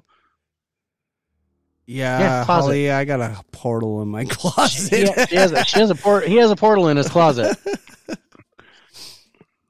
I know because I went through it. Oh. But God. But you remember the moment with Yukiko? Yes. That we had. Yeah. I had 2 points with that interview where I felt like that. Okay, all right. Let's hear it. Okay. One was, of course, the amount of demons that are out there. Hi, Ghost. Yeah, you're a ghost. Oh, yeah. Bite. That, yeah, that was mind-blowing. That you can block out the sun with the amount of demons.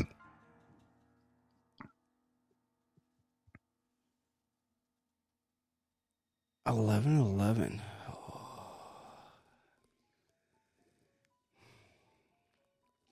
We'll talk about that. Sorry, Ryan. Holly asked if we could speak on 11:11 Portal at one point. We'll talk about that. jump. I'm not jumping nowhere. Man, he changed how I see Bible. Demonologists. Bible, great, thank you. He changed. Oh, I absolutely Water. believe. How does it work? How does water work? You turn it, dude. it gets wet. I turned this on, and it's like, I've been trying to talk all goddamn I've been trying night. to talk. Now I'm going to talk all the time, and I am not getting anything. So, but the analogy of I guess it was more my analogy than his about watching Bruce Lee and acting like you know Kung Fu. How he depicted about people that have watched a couple movies, read a couple books, and are out there trying to help people and do things. And it really hit when I talked about the fact about how open society is now to acceptance of the occult and everything. Yeah.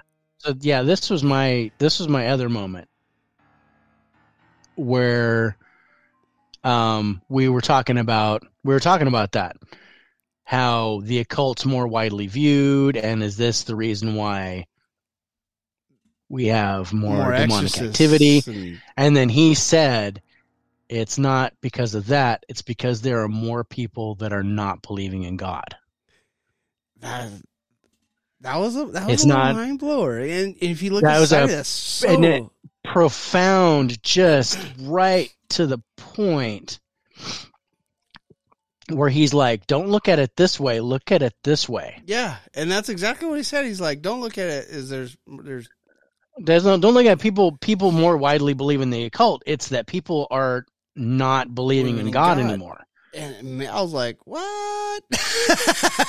And man, because I believe in God. Me too, absolutely. But I also believe in all the other gods. Right. We believe, universally. And man, that was a question I was going to ask him, but Living room.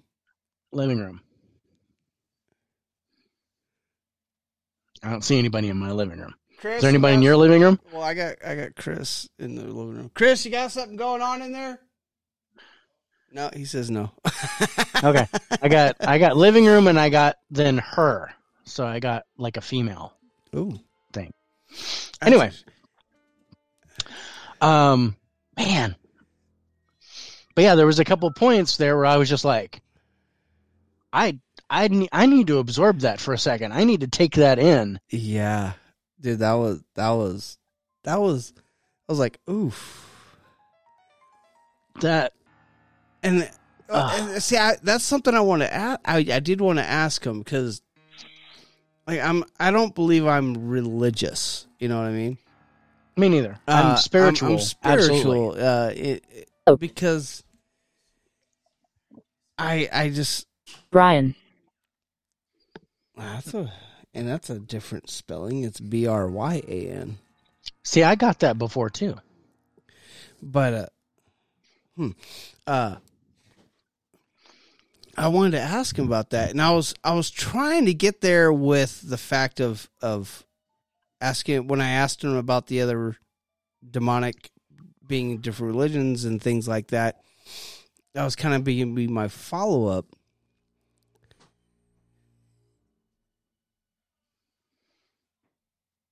Yeah, for sure. Is about other gods. I mean, is it? I don't necessarily follow God. I'm more with the gods type thing. Does that mean I'm not protected? You know what I mean? Well, yeah, and that's God. That would have been a good question for him. Living room. Stop. I get it. Living room. It's right there. All right. So Holly's blasting us real quick. She said, "I believe that means some people have multiple." Right, that was before. I answered that one. Okay, and then I have. I have that feeling a lot lately about the darkness and stuff like that. And then the dark demonic occult energy is strong lately. And and it's almost become fashionable. Yeah, it's almost mainstream now.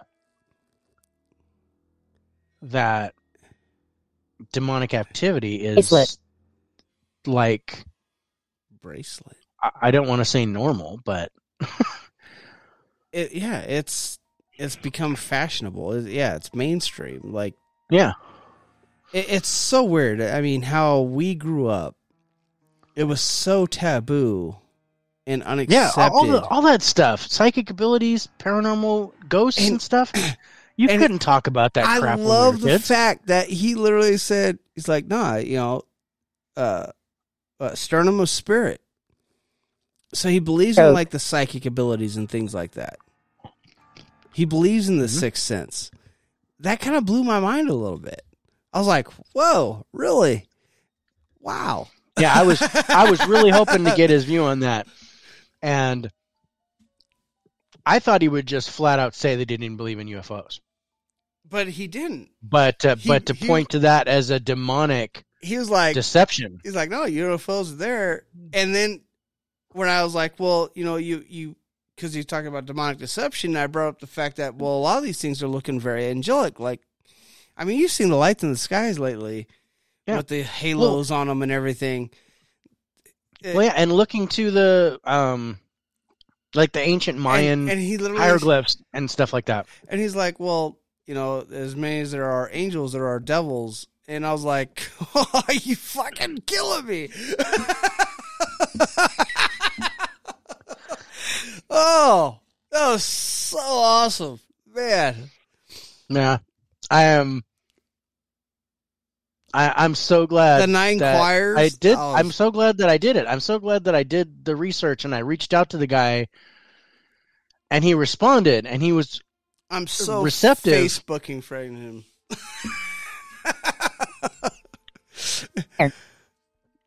Where? I don't know where. I gotta look it up. It is, but it just, man, I'm floored. I am floored. Oh, such a good interview by that conversation. It was such a great talk. It didn't feel. I think that's what I loved about this tonight. I didn't feel like I was interviewing a guy. I feel like I was standing next to him and just, asking him fucking questions. We were just chatting about his job. I felt like we were just talking with somebody about their job and what they do. And I love that he laughed a couple times. It was great. We got some good chuckle moments. I was really glad. It's right there in the beginning, we got a couple of laugh moments, and I was like, okay. I kept looking at the time. I'm like, should I tell him it's been an hour? and then you brought it up. I had to let him know because, he told me that you get an hour and that's it, and I didn't want to overdo it. I should have told him, I was like, we should have said at the beginning of the show, I was like, man, we understand that you're giving us an hour. Appreciate it. But if you want to go longer, we could talk for 3 hours. You want to stay and hang out? We'll, more than happy to keep going. But Holly, you're absolutely right. It is very mainstream with the younger generation, and it seems like the younger generation is looking to believing anything but Christianity, and that's all their choice. I'm not a big Christian. I'm a big spiritual. I believe in, I guess, Asutru and Native American beliefs is mostly what my go-to, but I also believe in God. It's weird. I just don't practice a lot of Christian values. Yeah. It's when he talked about am I part of the problem? Having that's what I wanted to ask him too. Am I part of the problem? Am I part of the problem? I mean, I think, and I was going to ask him that too. If you don't believe in a religion per se, but you believe in God, because I believe that I'm spiritually sound. Yeah. Because of my belief. I don't believe in religion, but I believe in God. I believe in a higher power. I believe in faith. Or faith is belief, but faith is, you need a strong faith in order to function.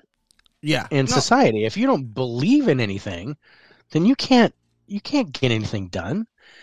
But faith is if you you believe, you have to be able to believe in something that you can't see. You have to be able to believe. Yeah, atheists actually kind of worry me a little. Honestly, it's like, how do you go through life without having some sort of belief system? Yeah, and I don't want to say it. Well, I'm going to say it. My oldest son is an atheist. My oldest son is an atheist. My younger son is full-on Christian. Goes to church, does all the stuff, and then my daughter is somewhere where I'm at. More spiritual than anything. Spiritual. More, she believes in God, but she doesn't need a church or a priest to tell her how to believe in God. Well, prayer's supposed to be done in private anyway, so. Exactly. And wherever you worship is your church anyway. So Tradition. Exactly. It says that in the Bible. This is my church. My church is right here. It says tradition. So, mine says do tradition. I pray? I pray all the time. Yeah. I talk to God all the time. I probably talk to myself more, but that's the only way I get the answers that I want. I talked to the Raven yesterday, so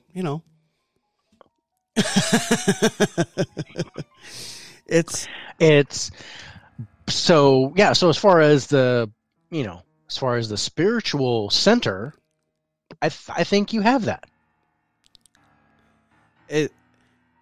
Like we talked about that. All the gods are all similar. Yeah, be good to each other. They all say the same thing. Be good. Yeah, they're all the same thing, but and I'm only going by Roman and Greek because they're virtually mirror images of each other. Yeah, yeah. I mean, they're the same. It's basically the same Apollo, god. They just named him differently. Zeus. Apollo is the only one that's named Apollo in both. Yeah. Both Greek and Roman mythology, but Zeus to Jupiter and Ares to Mars and that kind of thing, Neptune to Poseidon, they're all the same. Likewise, Catholics' God and Jewish is Jehovah and Muslims Allah. All the same God, I think. Yeah.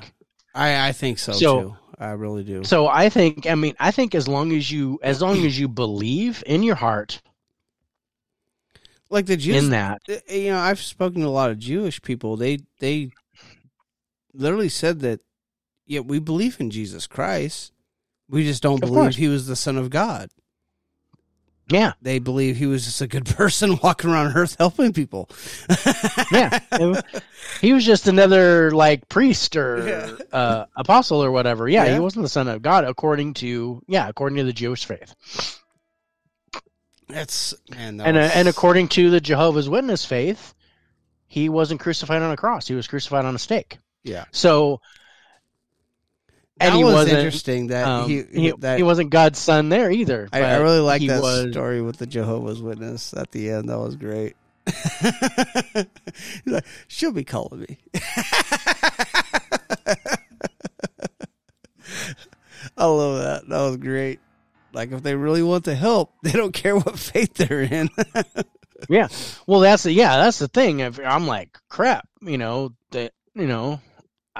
care. I don't care what kind of plumber you are. Can you help me get the shit out of the tub? Yeah. Yeah. The 9 choirs of angelic spirit, that was interesting too. That was new. I didn't know anything about that with the 3 hierarchies and that was really interesting.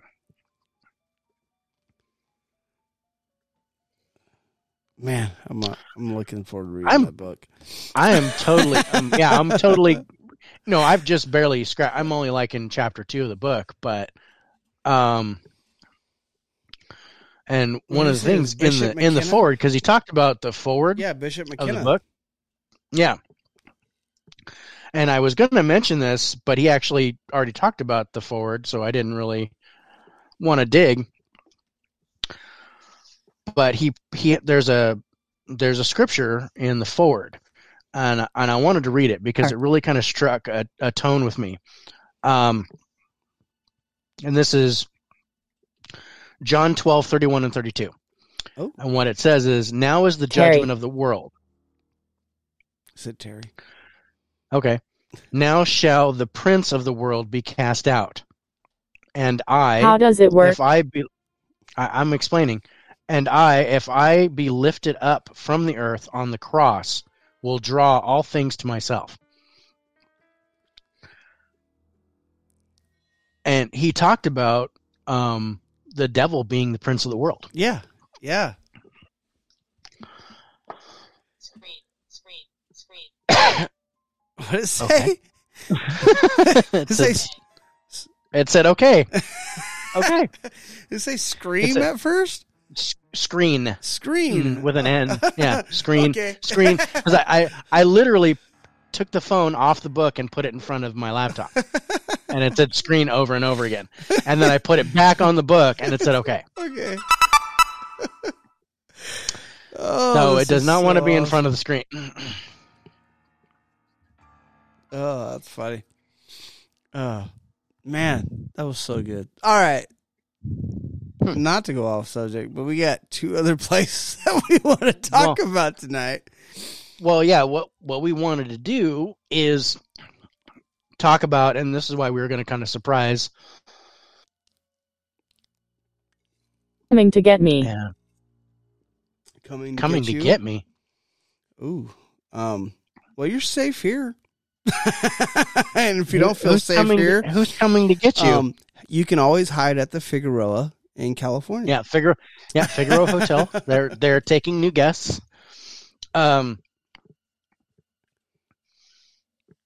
But well, our thought was we were going to talk about 2 locations that were or are Blacksmith. infamous. Why does Blacksmith keep coming up over here? What is what? Blacksmith. Brian? No, Blacksmith. Like all the fucking time. That's weird. I got that at the antique shop. Like all the time I get Blacksmith here. All the time. It's very interesting. Like, you got to follow up on that. Maybe look at the history of your location. Maybe there was a blacksmith in the area. I drank way too many beers during that interview.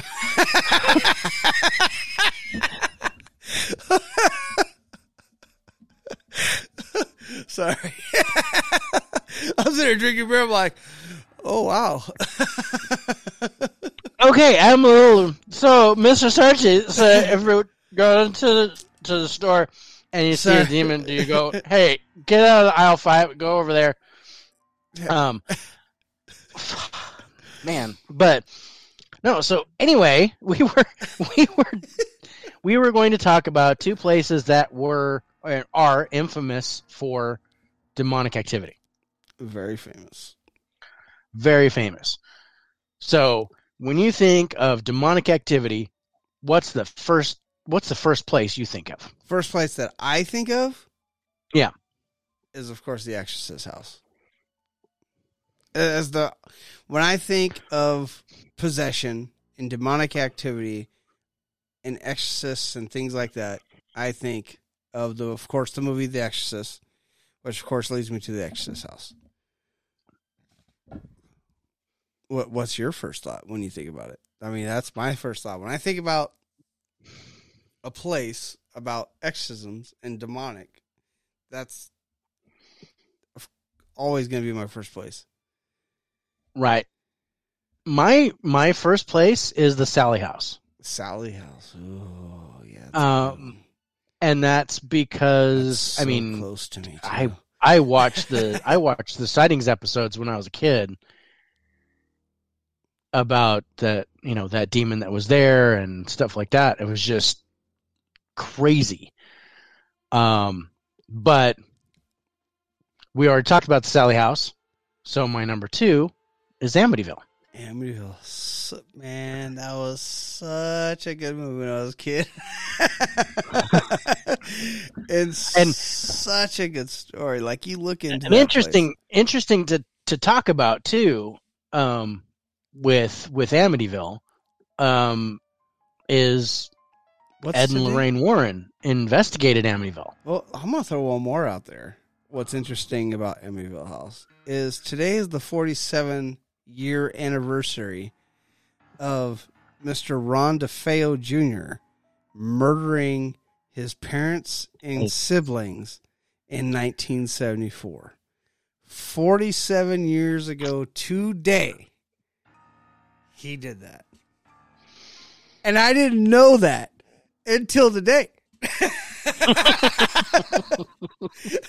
And I was like, no fucking way that we are doing this show on the anniversary of the Amityville massacre. It was just phenomenal. Phenomenal. Yeah. I was like, no fucking way. Yeah, we're so talking about Amityville. Leave it. Leave it? I am not leaving it. We are talking about it. Well, and, Holly's little comment about the 1111 portals got me interested, so I'm kind of reading on that right now. That would be interesting. What's the 1111 portal say?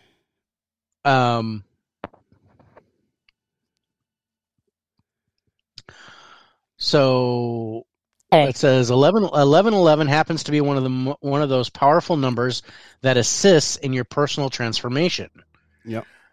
And many more beings are becoming conscious of it at this time because we are in a time of immense change. 1111 is sometimes known as the wake-up code or the code of consciousness, the ascension code or the activation code. It is normally the first sequence of repeating numbers one will see and understand as they first begin to wake up, and then other repetitors and sequences normally follow that will begin to be conscious of as well, such as 444, 777, 1234, blah, blah, blah, blah. This frequency activates certain neural pathways and codes within your being to assist in helping you awaken. Wow, that's crazy. So it goes on and on. This is a great article that I found. When you see this number throughout the day, not just on a clock, but the number 1111, be mindful and conscious of what is occurring in that moment. Yes, you are. Whether it be a thought or action or behavior. The universe is bringing this energy to you in this specific moment. To make you aware of what is occurring and to bring you confirmation of that which is happening at the time you see that number. Wow. Man.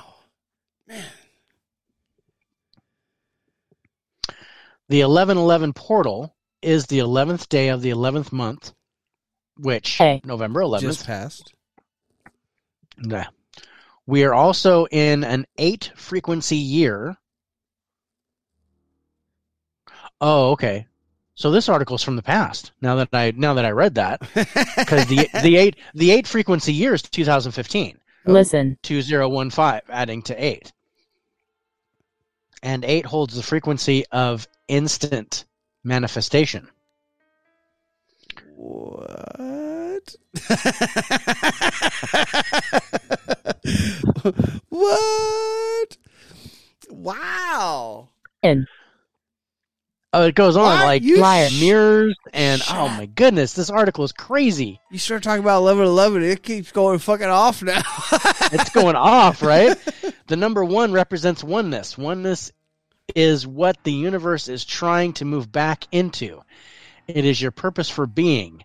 In our true essence, we are one with everything, and everything is one within us. We are not separate from any living thing. We all carry within us the same potential and the same divine love, which is the spark of all creation. Wow. The number 1 also represents new beginnings, new potential, creation, courage, assertiveness, attainment, tenacity, etc. So 1 to the 4th power, 1111. Yep. 1111 is also a mirror of the number 11. This can be a reminder to us to see the same divinity that is within us, within all we encounter. Wow. Wow. Okay. All right. So that's deep. We're gonna have to do a show on that. Yeah, boy, if I'd have thought about that, maybe we would have discussed that after the show, after our interview with Ralph. But hear you. So in response to Holly, the 1111 portal is consciousness. Yeah. This is an awakening. The 1111 portal is an awakening of the consciousness. Okay, I've had too much. Seeing a lot of demons coming through that portal. I think, because it's. I think if that was the case, it would have happened during in 2015, though. Well, 2015. That's the 8th frequency, which is the frequency of infinity. Yeah. So, 2015. Okay. I need a second.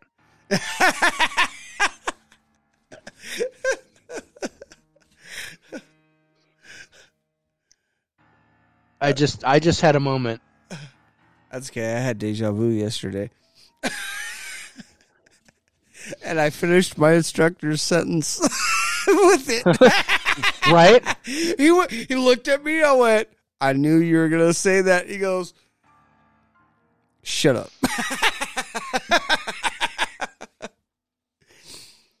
Every year the portal opens on 11/11. Oh, well. Well, yeah, it's a beginning. It's an awakening. It's the Why way did that you it's come? talking about it's like a new thing. So it's a new cycle. Why that we're talking 11/11? My phone won't shut up. Right?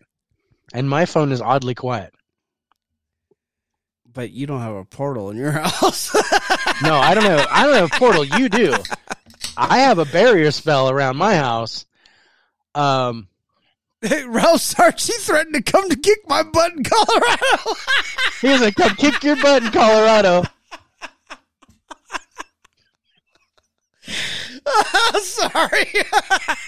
And I offered to come. I'm going to come to Colorado and film it. I'm like, I will pay your way. Oh. But man, but no, I was thinking, we talked about 11/11, 2015, right? Okay, yeah. That was when, right after Deliver Us from Evil came out. That was when he was doing the Demon File show. Yeah, that was, he did. All that, and the documentary was in 2016. So Deliver Us from Evil came out in 2014. Yeah. The Demon File series was in 2015. And Hostage of the Dead. Hostage of the Dead was 2016. 2016. That's interesting, too. Yeah, my portal is very interesting, Holly.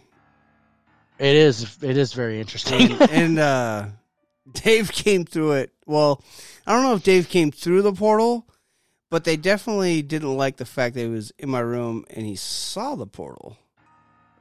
Yeah, I think I came out of your portal because I didn't see the closet. I saw the mirror. Yeah. And it was on my left. Yeah. So I believe I came out of the portal. And Holly, just so you know, we didn't experiment with astral projection. And where I attempted to astral project to his house, described what I saw, and when I was there, I heard his ghost tube say, "Who is he?" And I came back, and we confirmed that "Who is he?" came in on his ghost tube. Yeah, I literally, because I stepped away, you could see me if I was going to come grab my phone. It was very interesting. Yeah. So I don't know. I'm not, I had my headphones off, so I couldn't hear anything. I was sitting down astral projection. I heard his ghost tube say, "Who is he?" And I got snapped back here. Like, who is he? Who is he? I'm out. I'm out. They see me. Oh, shit. Like, oh, shit. All y'all are oxen free.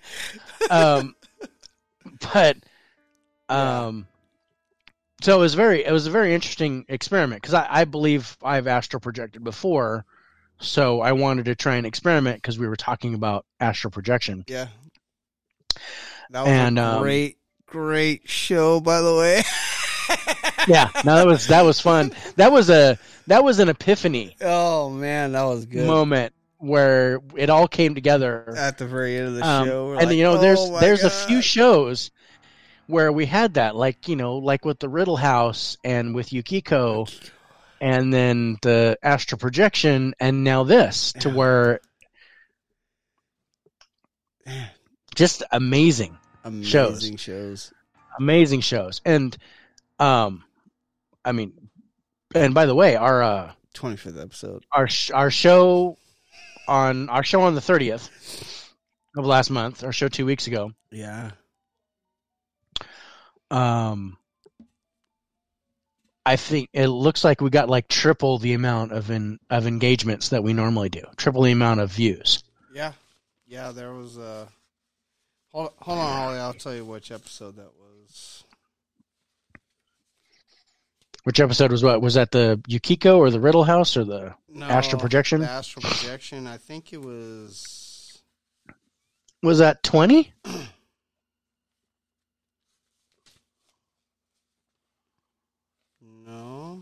No, it was before that.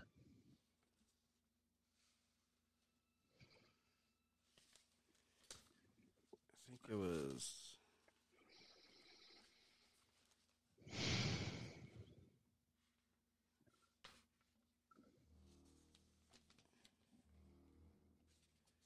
What episode was that?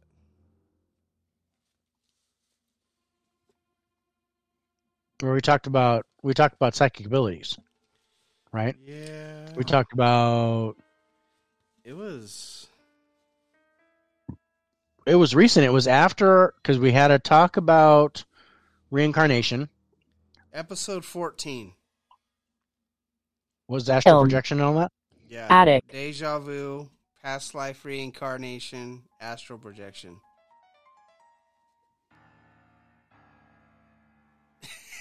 I love this sound. Dun, dun. Yeah, episode 14 was that show. You can go back and watch it, or you can just go on like Spotify and listen to it there. But it was mind-blowing with the Akashic. The Akashic record. And how we we designed it to finish talking about astral projection, and then realizing that it all tied into astral projection. It was all that was the hokey pokey of the whole thing. Yeah, it was phenomenal. It was it was so good, so good. But yeah, I remember our psychic abilities conversation, which happened later, where we talked about types of mediums, exorcism versus demonologist. Yeah, that was episode 21. That was 21. Yeah, that was the one I was thinking. Yeah, of. So good. So good. I love our talk. I'm enjoying it, and it's not just the beer talking. Although there has been a lot of beer tonight. I drank a lot of beer tonight, so much. And we started an hour early, so I started an hour early. Hey, I didn't start drinking till right when you got on. Yeah, but I got my Japanese beer, and it's kicking my butt. Whew, yeah. But man, so that Yeah. we're gonna have to do a show with Love and Radio. Radio. Yeah, I guess this is kind of like radio.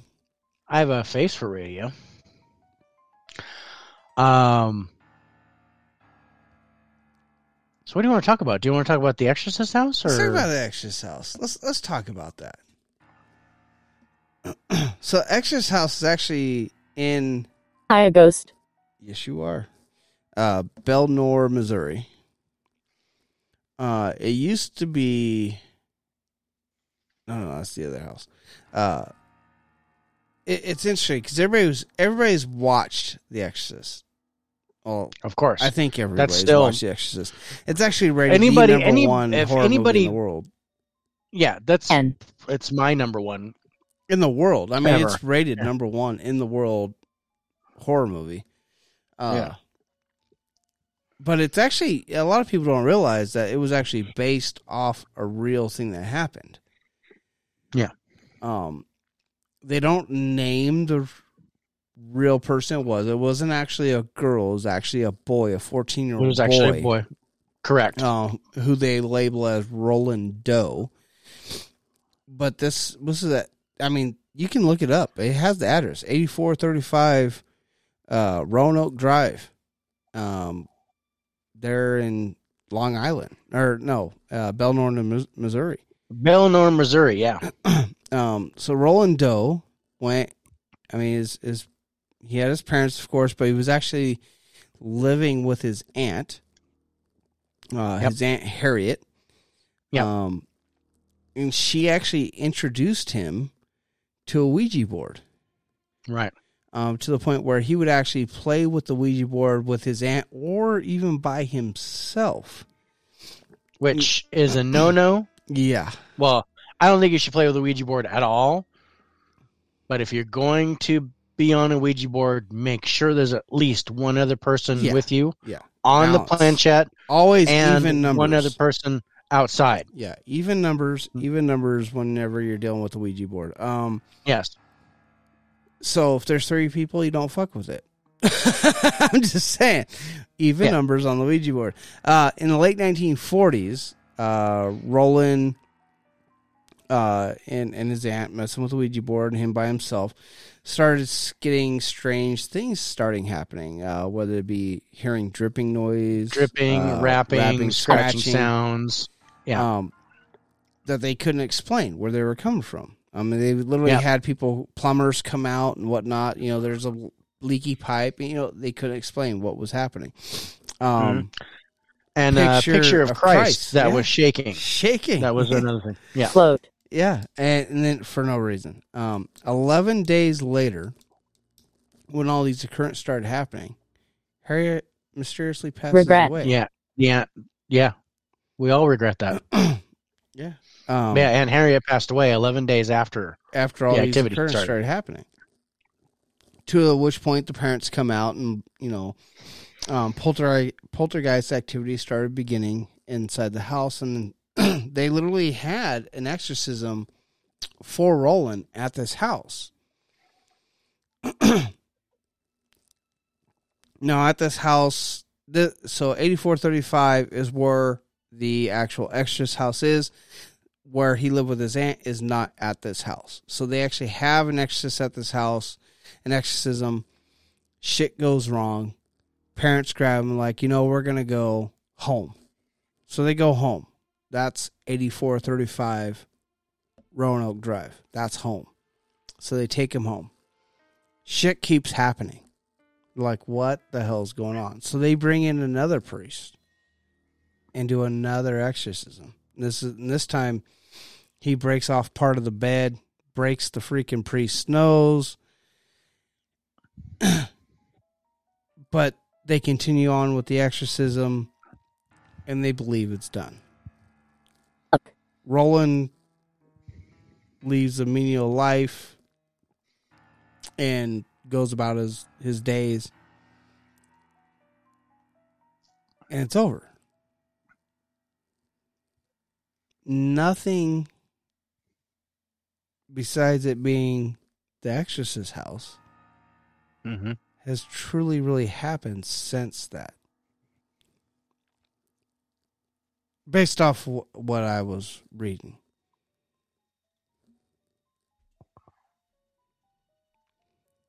Yeah. So what I found is that it is said that following his final exorcism, Roland went on to live an unremarkable life. Yeah. But it is clear that the walls of Roanoke Drive would have some disturbing tales to tell. The house itself still stands, and it can be found in a suburb of St. Louis called Belnor.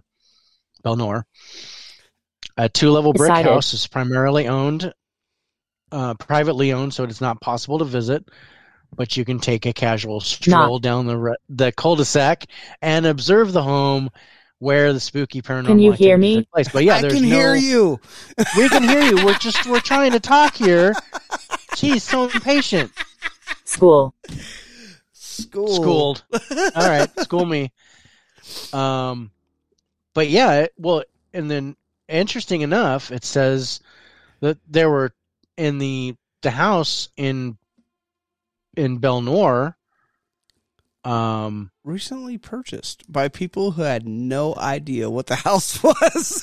Right? But there were 2 exorcisms done in that first house. All to Roland Doe, though. Right, to Roland Doe. But I wanted to point that one was Lutheran and the other was Catholic. Yeah.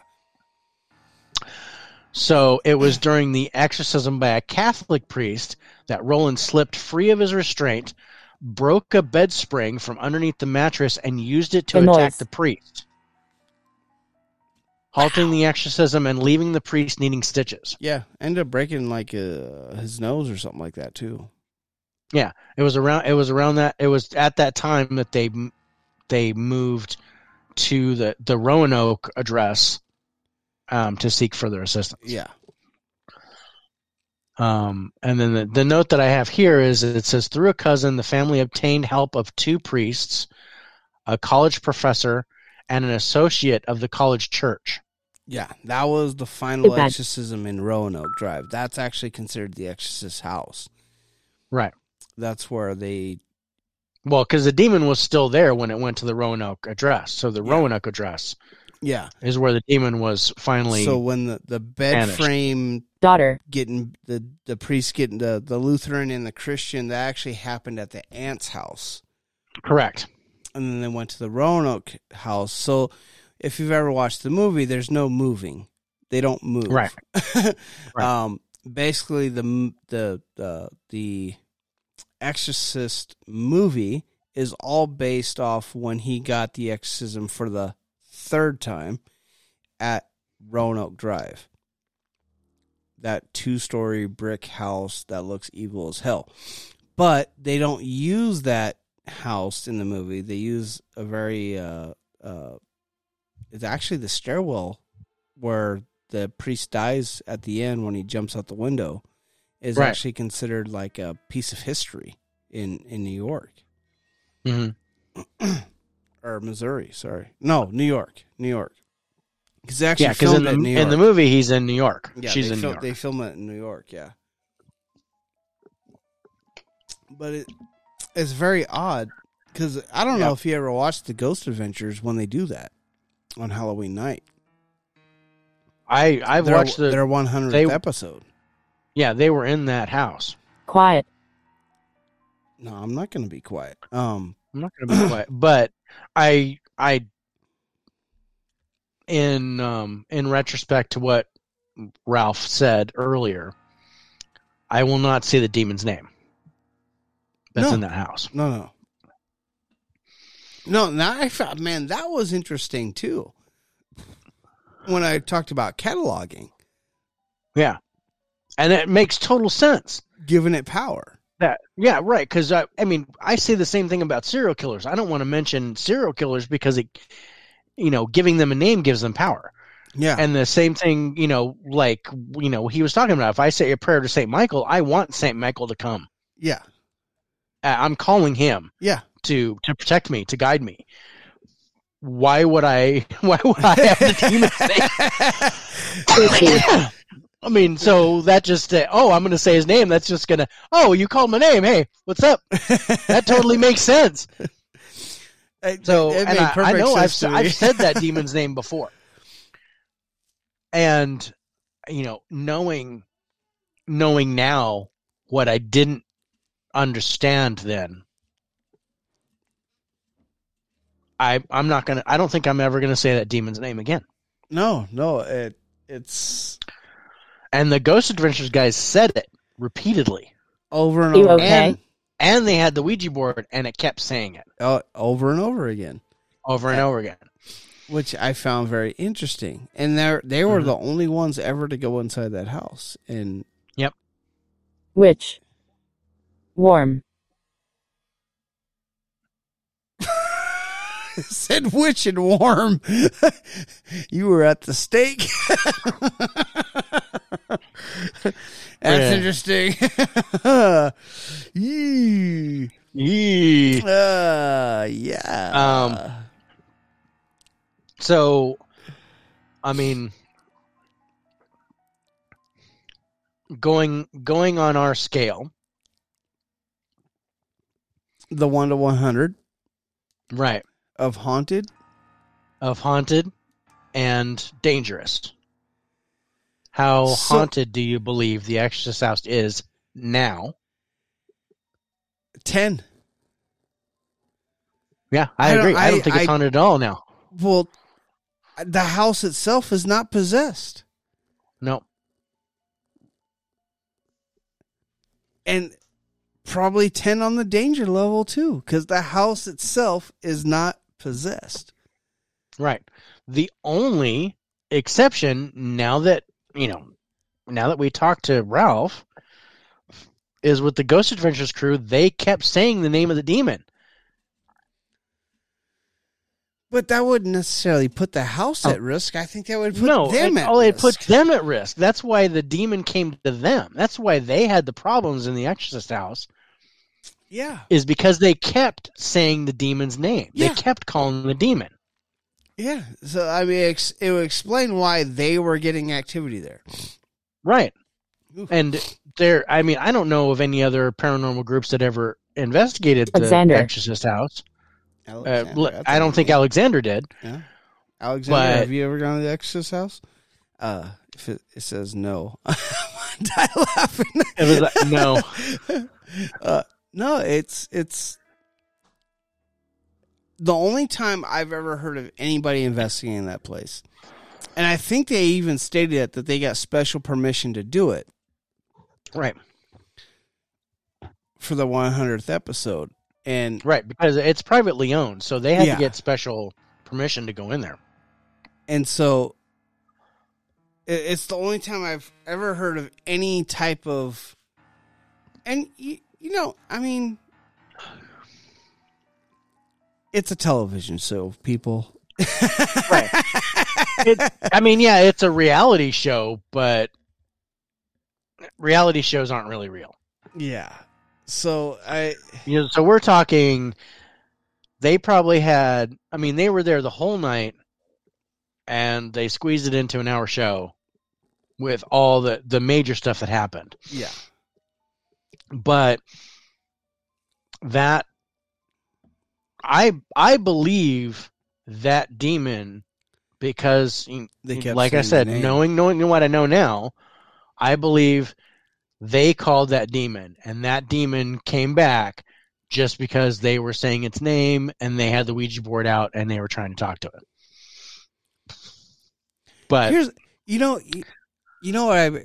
it's been going through my mind the whole time since me and Ralph, we and Ralph started talking,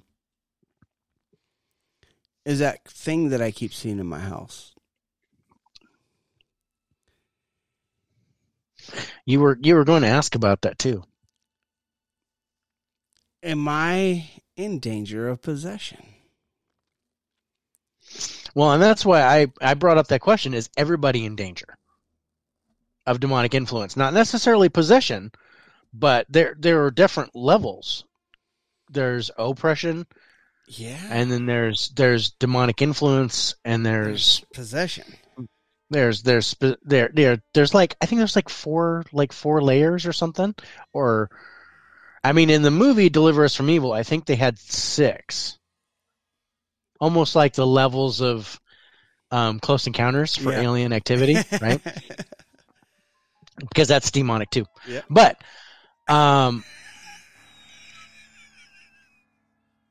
it's, and this kind of brings me to the Amityville house, which we'll talk about after our next break. But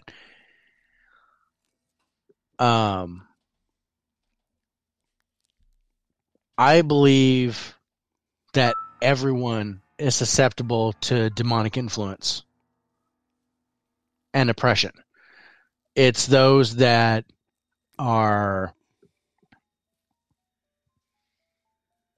I believe the mentally unsound can be more susceptible, but those that are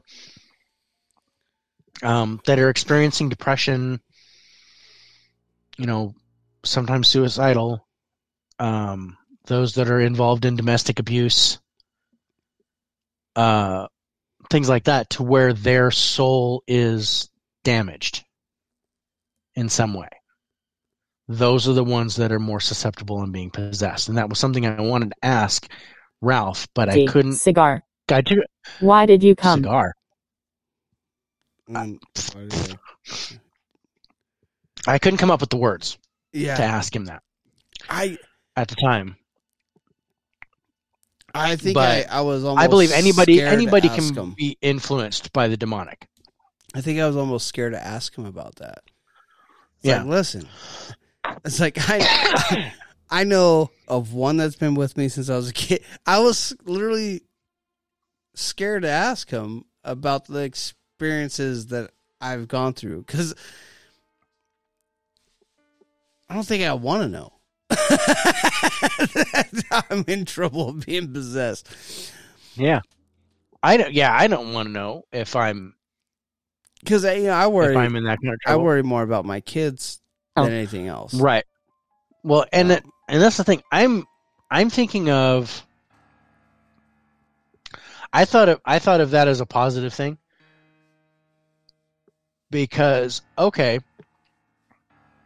I believe I have a little bit of knowledge, not enough to be considered a demonologist, and that was another thing, is that was just a moniker that he kind of put on himself.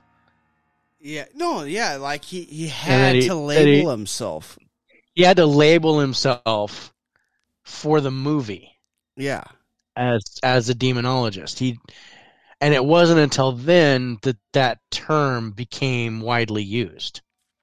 It really is. That's pretty right on. I mean, 2000. Yeah, it's pretty on the money. That was about when I started learning about demonologists, was on like Ghost Hunters. Yeah.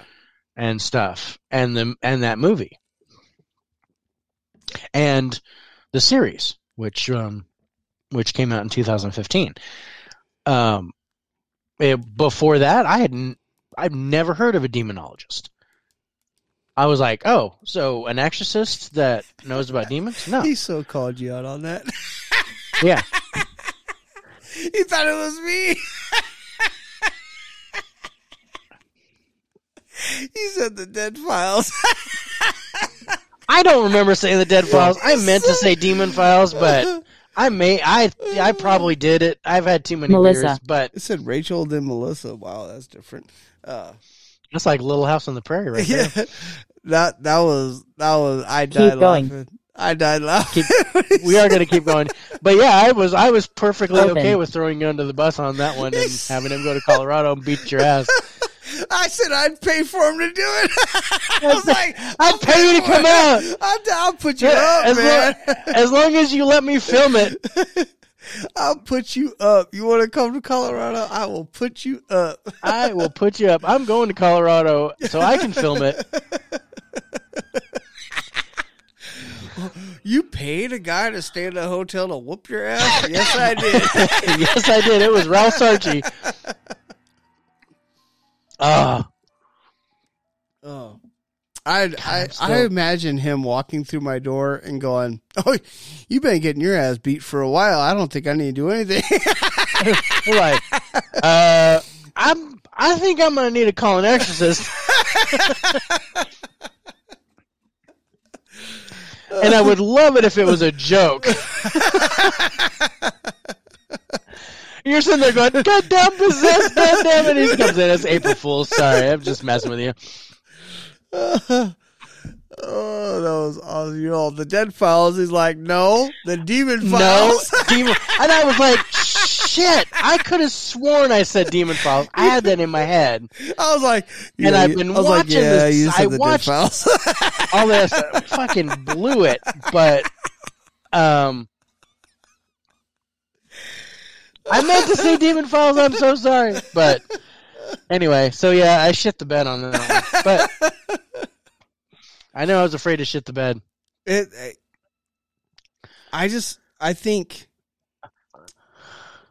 I don't see the Extras house as being a haunted location or in trouble of being a haunted location or anything like that. I totally agree. I believe there's a scar there. I think there is a ripple, you know, and then if you like to go, like if you said, you go there and you try to provoke or you call like someone, said, you know, it's a weak spot. I think that Bible verse he put out there is like, if you don't change your fucking life, all they did was clean the room for you. We just gonna come back six more stronger fucking with me and 6 of my brothers that are stronger than I am. We're just gonna come in and take over the place again. Yeah, I thought that was another mind blowing little thing he said, and I think with what the Ghost Adventures crew was doing with saying that name was just, he's like, this is already my house. I've lived here before. You saying my name, I don't need permission to come here. You say my name, I'm just gonna show up and start fucking with you. Yeah. So I think you're I've got there. the key to this house, so I just walk right in. Shit, I know the code for the alarm and everything. Yeah. You gonna say my name, I'm gonna come over. That's like telling my buddy, hey man, I got beer over. He's knocking on my door ready to come in. Mm-hmm. You're still on the phone with him. Are you there? Knock, knock, knock. Oh shit. Oh shit. So I think 100%. The only reason they got activity is because they were saying the because they were name. calling it out. Yeah, yeah. I think I'm with you on that one. Yeah, and I probably wouldn't have said that yesterday.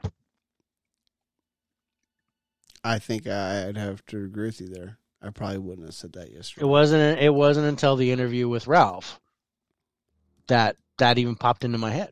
Yeah.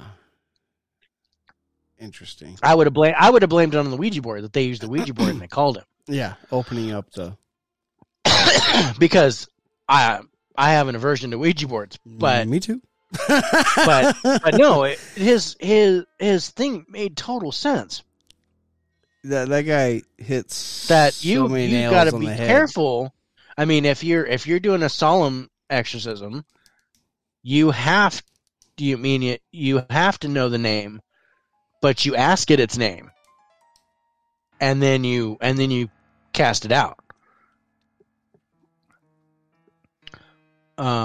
But you don't keep a log of all the names of all the demons and shit that you deal with, and that totally debunks all those movies. Yeah. Trapped. But I heard something fall over by where you are. Hold on a second. Yeah, somebody dropped something. Okay. Freaking us out here. Somebody messing. I was like, whoa. That, man. I don't know. Who's on right now? I don't know who's watching the show. I don't know. Holly might still be on. Holly might still be on. I think there's somebody else on. Someone on Twitch is on. I don't know who else is on. I just that man. It looks like there's still 2 on live. I don't know. 2 watching on Facebook and 1 on Twitch. Rachel, that's funny because they just said your name. Man, Rachel, you should have stayed on, man. That interview with Ralph Sarchi was freaking awesome. Yay, Holly's still here. Yay. Yay, Holly. Holly saw most of it. Man, that was so good. That was good. That was better than I could have hoped. I could walk into the Exorcist house and not have any issues at all. Yeah, being there, just the simple fact that it's nostalgia for me. Okay. Yeah, I would just be like, I'd be geeking out over the movie. Above. I don't see nothing. But there's nothing. I don't think there's any current demonic activity or any paranormal activity going on in that house at this point. No. But I believe the structure is weakened there to the spirit realm, and you could call something. Probably pretty easily there. Yeah. Like a weak spot in the ozone. Shit's getting right. Right, like that, like that scratch that's scabbed up, but it could still bleed. Oh yeah, I got like that. On my arm it's right like that. Decided. Undecided. No, I'm pretty decided on this one. Yep. I would have. Yes, I'm a friend. Unlike Pennhurst, I had for other reasons. I have no fear of this place. I would walk in there and be like, "This is such a great feeling to be here." Like, oh man, I'd be taking pictures and having all. It'd be great. Yes, I'm a friend. But yeah, Pennhurst. There's a demon there. I think there's a demon. Like I said, for some reason, I have no fear of that place, and I don't know why. Pennhurst just for some reason does not scare me, and I still want to go there. It's still like a bucket list, though. It's like I'm not scared of going there, but God, I want to go there. All right, so pretty short, to the point. Exorcist house not haunted. No danger level whatsoever. Those people that bought it unknowing what that house was about have no worries. Right. And they got unless they want to start dabbling in the dark. Yeah, don't do. I wouldn't recommend doing that, but I wouldn't recommend doing stuff like that in that house because I think the integrity of the spiritual realm is weakened there. Yeah.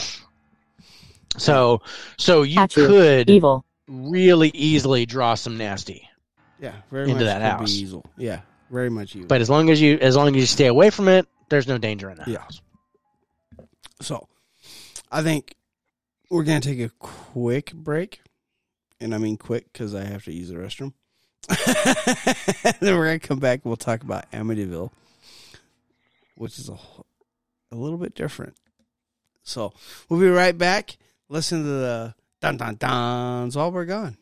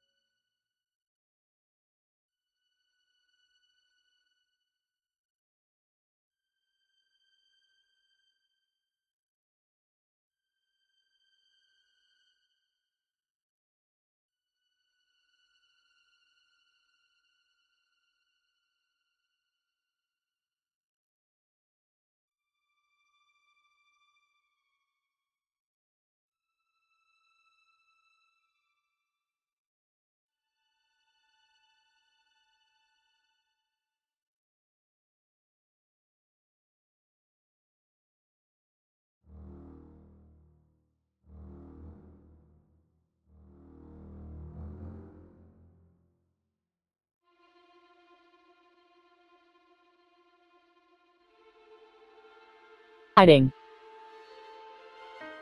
sin,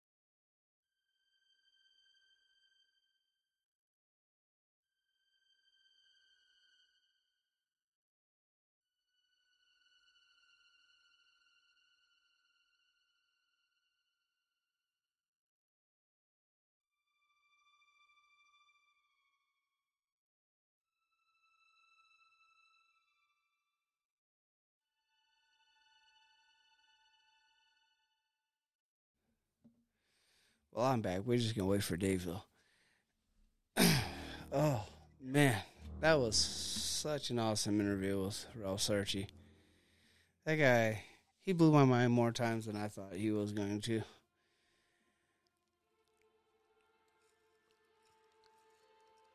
That was such an awesome interview. I don't even know where to begin on that one. He made me rethink a lot of different things. Not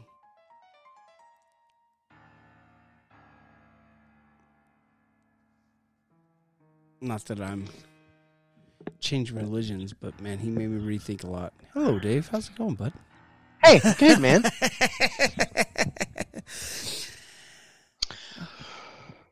So good. I was just talking about the interview. Yeah. It was just so good. So good. So Amityville House. Mm-hmm. They're in Amityville, was it Long Island? Long Island, yeah. Now this all starts, I start talking about Amityville and all of a sudden like 30 flies show up. Amityville House starts basically today in 1974 when Ron DeFeo Jr. gets up about 3:15 in the morning and takes his, what was it, a 35 Marlin rifle and kills his parents and siblings. And gets served, what, 6 25-year life sentences? Yeah, well, he killed 6 relatives. Yeah, so you get 6 25 to life sentences. Yeah. Parents, Louisa and Ronald DeFeo Sr., siblings, 18-year-old Dawn, 13-year-old Allison, 12-year-old Mark, and 9-year-old John Matthew. Yeah. That's how this whole thing starts. Dude, there's like, I don't even know where they came from.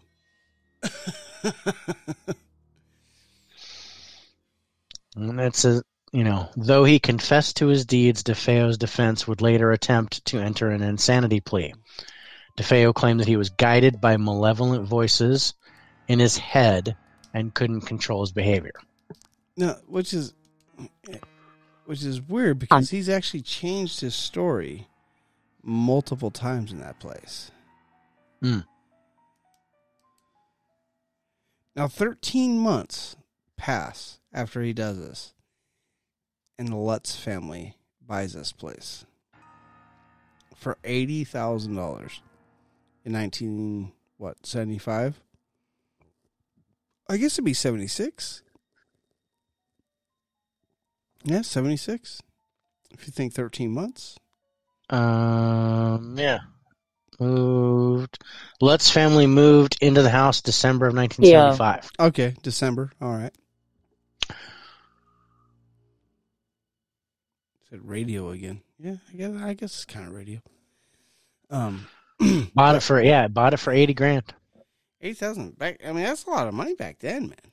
Yeah, that's like 600,000 now. yeah, and moved out 28 days later. Yeah, it took him 28 days to move out of this place. 28 days later, they were poof out of there. They were out, but their stories are what inspired the legend of the Amityville Horror. Correct. The Lutz family. It was the Lutz family, DeFeos. not the DeFeo. Yeah. So George Lutz, who's the husband, actually has a history in dabbling in the occult. Brother. And he is said to wake up every morning at 3:15 a.m., which is, again, around the time when DeFeo killed everybody. Right. He had claims of strange odors. The family had claims of strange odors. Odors. Smellies. Strange smellies. Green slime oozing out of not only the walls, but the keyholes, and cold spots. A priest came in. He is the one that actually heard like the famous "get out," when the house yells at someone. It was actually the priest that heard it and told the Lutzes not to ever sleep in that room where he heard that. Knife being thrown off from an unseen spirit, thrown down onto the ground. Pig creature with red eyes being seen by George and his son, looking down at them from a window. George woke up to his wife levitating in bed and also saw both his kids, Daniel and Chris, also levitating together off of their beds. And so, I don't know. It's a weird thing with this with Amityville. So they make all these claims, and they actually take lie detectors, and they all pass. They all pass the lie detector. Now, we all know the lie detector is not admissible in court. Not foolproof, yeah. But crazy, maybe. But they pass the lie detectors. But a lot of people believe, because the Lutzes were bogged down by debt, believe that they made the whole story up. And William Weber, who was their old lawyer, literally... The DeFeo's lawyer. No, Lutz's lawyer, stated that they all made all these stories up over a bunch of bottles of wine. Yeah. Well, according to my article here, George Lutz was curious about paranormal activity and actively tried to summon spirits, but had a financial motivation to sell his story to the media due to the family's severe debt. And Weber, DeFeo Jr.'s attorney, said that the haunting was a hoax. Yeah. Which he purportedly conjured up. Oh, okay. All right. So I misread that when I was looking up William Weber. I thought they were like DeFeo's lawyer that came up with this scheme. I didn't realize he was DeFeo's lawyer, because Weber was DeFeo's lawyer and said that it was a hoax. You hear me? Yeah, we can hear you. Yeah, we can hear you. Said that George Lutz's account was a hoax. Do you want to play? Conjured up not with, if I want to answer Anson. that question. Yeah. It said, "Can you hear me?" And we said yes, and it says, "Do you want to play?" Do you want to play? I'm not sure. Let me get back to you. After talking to Ralph, I don't know if I want to. That I didn't realize that was DeFeo's lawyer. I thought that was for some reason. I must have misread that when I was doing my research. I thought that was just the Lutz's lawyer because they were sitting around drinking bottles of wine when they came up with this story. Yeah, apparently it was Jay Anson. I didn't see Jay Anson. Jay Anson was the one who wrote the book. Oh, okay. The Amityville Horror. Okay. And according to what I'm reading, the DeFeo's attorney said that Lutz and Anson cooked it up while drinking. Oh. What do I do? I don't know what you do, but I don't know if I want to play. Yeah. Jay Anson's 1977 book, The Amityville Horror, was based on those reported events and served as the foundation for the 1979 film and the remake in 2005. Oh, yeah, with Ryan Reynolds. Right. Anson's book used 45 hours of the family's recorded interviews as a basis. And one of the three Lutz children, Christopher Cortino, confirmed that the hauntings happened. Yeah, and however, Daniel, who's a stonemason, says the house ruined his life, and he still has nightmares of that place. Yeah, I saw a documentary where they interviewed Daniel as an adult. God, and he still has nightmares about that place. Yeah, he still, and it's not only still haunting him, but he, all the negative press from the people that he gets from it, both as, oh, you were actually possessed, to, oh, it's a hoax and you're faking it. His life has been a living hell. Yeah, it's this place. Don't get me wrong, love the movie. As a kid, this was one of the movies, Oh yeah, this was the, it's there's Exorcist, like a Mount Rushmore and Poltergeist.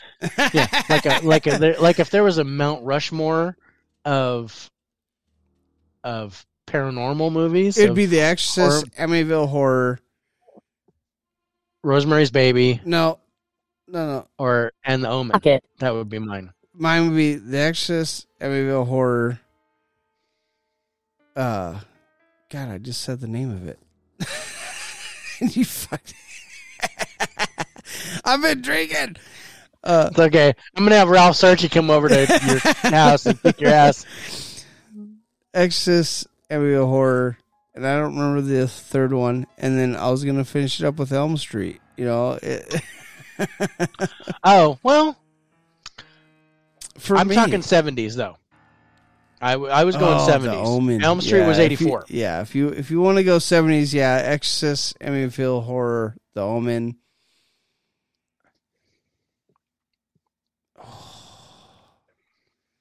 See, 70s are really good. Because I want to go.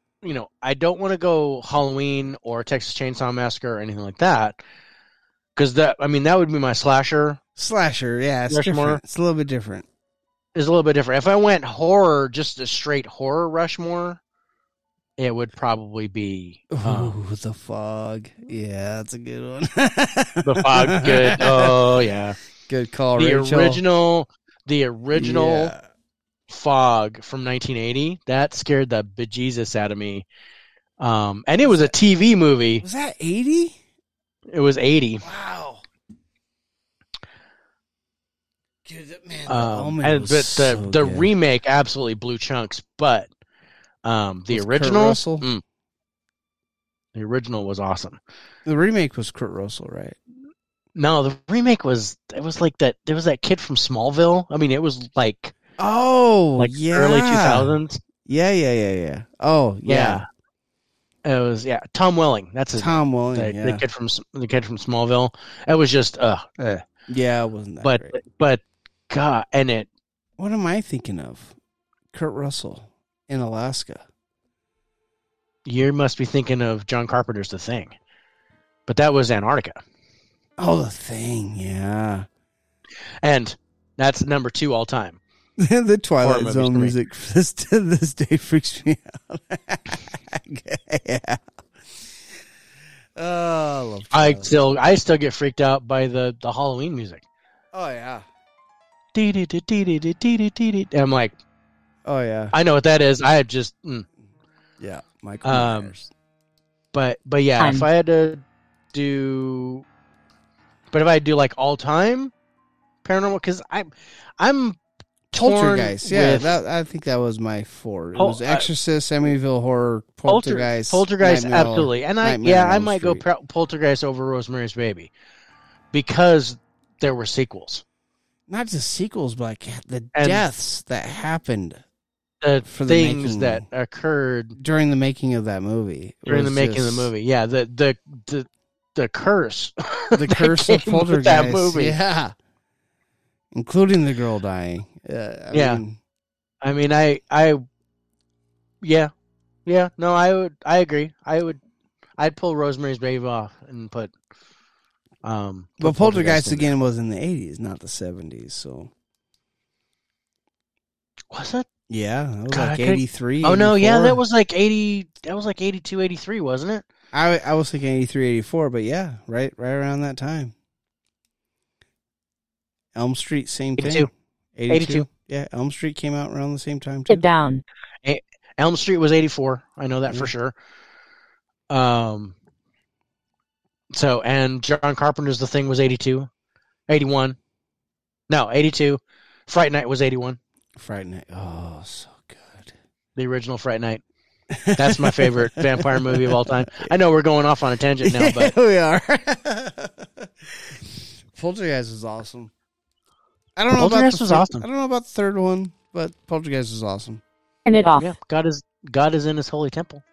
God is in His holy temple. That creeped the shit out God of me. Is in. He's silent now. That priest. Oh yeah. And the teeth and the. Oh yeah. Oh yeah, that creeped me out. Yep. So good. Actually, I have that wrong. I didn't like 2 as much as I liked 3. Yeah. I liked 1 and 3. 2 in the hotel was eh. Yeah. Children of the Corn. God, you're bringing up some good ones there, Rachel. That's a good one. I was scared to go in corn for so long. But again, never gave me nightmares. The only movie to ever give me a nightmare is Nightmare on Elm Street, which will always be the number 1 for me, ever. The only movie to ever scare me to the point where I had nightmares about it was Nightmare on Elm Street. Oh, Malachi. Yeah. What was the kid's name? Yeah, that's Malachi. Yeah. Malachi. Yeah, for me, it was The Exorcist. For you, it was The Exorcist. Well, that makes sense, though. Because by the time Exorcist came out, you're about the same age I was when Nightmare on Elm Street came out. Yeah. By the time I saw Exorcist when I was 6 years old. And, my parents were good parents. I just want to say that. In 84, when Elm Street came out, I was 7. Yeah. So, I mean, The Exorcist came out in 73 when I was 3 years old. But I didn't see it in the theater until I was 6. Yeah. Or at least I don't remember it until I was 6. Well, hello to you. Hello to you. So, the same year in 1976, I saw The Exorcist and Jaws. Oh, yeah. Jaws came out the year before I was born. Such a good movie.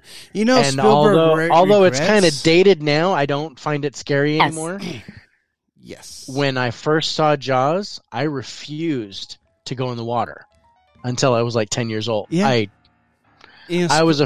had this unnatural fear that there was going to be a shark under the water no matter where I was. even if I was in a swimming pool. Oh yeah, I thought there was going to be a shark. And Spielberg actually literally regrets ever making that movie because of that fact that he put so much fear in people to go into the water and so much fear of sharks, which you have more likely to get struck by lightning than get eaten by a shark. Cheers. Yeah. And I need to go. I have been struck by lightning, so I've got that covered. Elm Street, yeah. Those are, I mean, man, there was really good horror movies when we were growing up, man. Really, really good horror movies. You know, and don't get me wrong, like, there's good horror movies today, but their endings really suck, which like kills everything about it. Yeah. Now you got to give me closure. You got to end the movie. Yeah, right? Yeah. It's just it sucks when they don't do All it. right. So we're off on a tangent. So Amityville House. I know Amityville House. But I mean, there are movies about it, so it's, you know. So but there's a lot of contradiction with this place. There's a lot of people a complete hoax. There's a lot of people like totally fucking the Devil's House. I mean, yeah. Like you have so many people that go in there you have just as many people that go in there and say this place is the Devil's House as there are people that come out and like that place is not haunted at all. Mm-hmm. What's your theory on it? What do you think about that place? I believe it's absolutely haunted, but and this goes back to Ed and Lorraine Warren because they investigated the house. That was awesome. His tie-ins with them too. Yeah, I loved it, and I was going to ask him about it, but he brought it up, so that was great. I was like, yeah. He literally, as he was talking, he was answering the questions that I was going to ask. Yeah. He was actually phenomenal, like totally on the mark with what I was going to ask him. So it was great. But Amityville, when Ed and Lorraine Warren investigated that place, they felt that there was something there, but it was hidden. And this is what I'm thinking. They caught one piece of evidence at the Amityville house. They took a picture. They got a picture of a boy with glowing eyes. And I know that picture is online somewhere. You think one of the siblings that DeFeo? You hear me? I can Possibly. hear you now. If it was the younger one, because that kid was maybe 10 years old in the picture. Oh no. That was the one piece of evidence that they got. And Lorraine was like, whatever's here is hiding itself from me. If I remember her account correctly. But they only got one piece of evidence. They never found anything else after that. So they just kind of stopped. They didn't go any further into the investigation. And that's what I think. I think this particular location has something there. Now, I'm not sure about the Lutz account. I'm not sure if that's real or not. Because there's so many people that say that's a hoax versus that's a real haunting. Yeah. I believe that Daniel went through some stuff.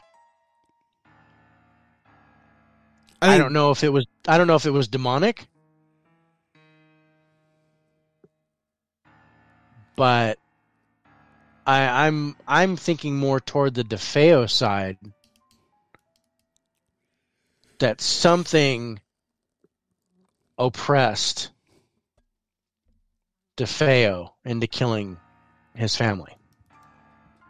Yeah, there's something definitely going on with DeFeo. Yeah. He said, and I did say it. Yeah. That he something told him to kill everybody. Something told him to kill it. Yeah. DeFeo claimed that he was guided by malevolent voices in his head and couldn't control his behavior.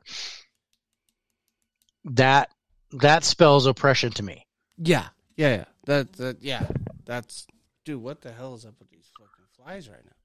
I don't know where they came from. It was too damn cold for them to be out. How do you feel? I don't know. I feel like there's a bunch of flies in the house. Doctor. Give me the news. I'll say. So,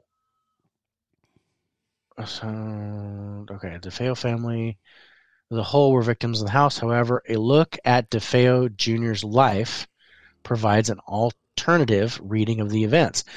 With an abusive father and a passive mother, the boy's troubled childhood led to substance abuse as an adult. He not only lashed out at his father, but once even threatened him with a gun. 16. The parents... 16? 16. That's interesting. The parents hoped letting him live at the home and with a weekly stipend would help. DeFeo Jr. barely held a job. On the day in question, DeFeo Jr. left work and went to a bar. He kept calling his home to no avail and complained to patrons about it. He eventually left, only to return at 6:30 a.m. when he yelled, "You got to help me. I think my mother and father are shot." Oh, damn. He didn't even realize he did it. Right. Authorities found all 6 members dead in their beds, shot with a rifle around 3:15 a.m., and positioned on their stomachs. There was no sign of a struggle, nor were they drugged. No local reports of gunshots were logged. Only the DeFeo's barking. The DeFeo dog barking. That was the only report that they had. And that's so weird. I mean, okay, say he starts at the parents. Yep. And shoots the parents first. Somebody's got to hear it. How do you not hear a gunshot go off in your house? And it was a rifle. Yeah. It wasn't loud. It wasn't like it had a silencer on it, or you shot through a pillow. And this or is something. 1974. It's not like guns are loud. Yeah, guns make loud bangs. And to find them all laying on their stomachs. I mean, did he roll them over after he shot them? I mean, right. Did he start with his siblings and then move to the parents? I mean, where did he start? I think that's a really good question. Where did he start with the parents and they move to the siblings? Protect. He wasn't protecting nobody. It was loud. And you gotta think the kids would have. I mean, you hear a gunshot go off, you don't just lay in bed.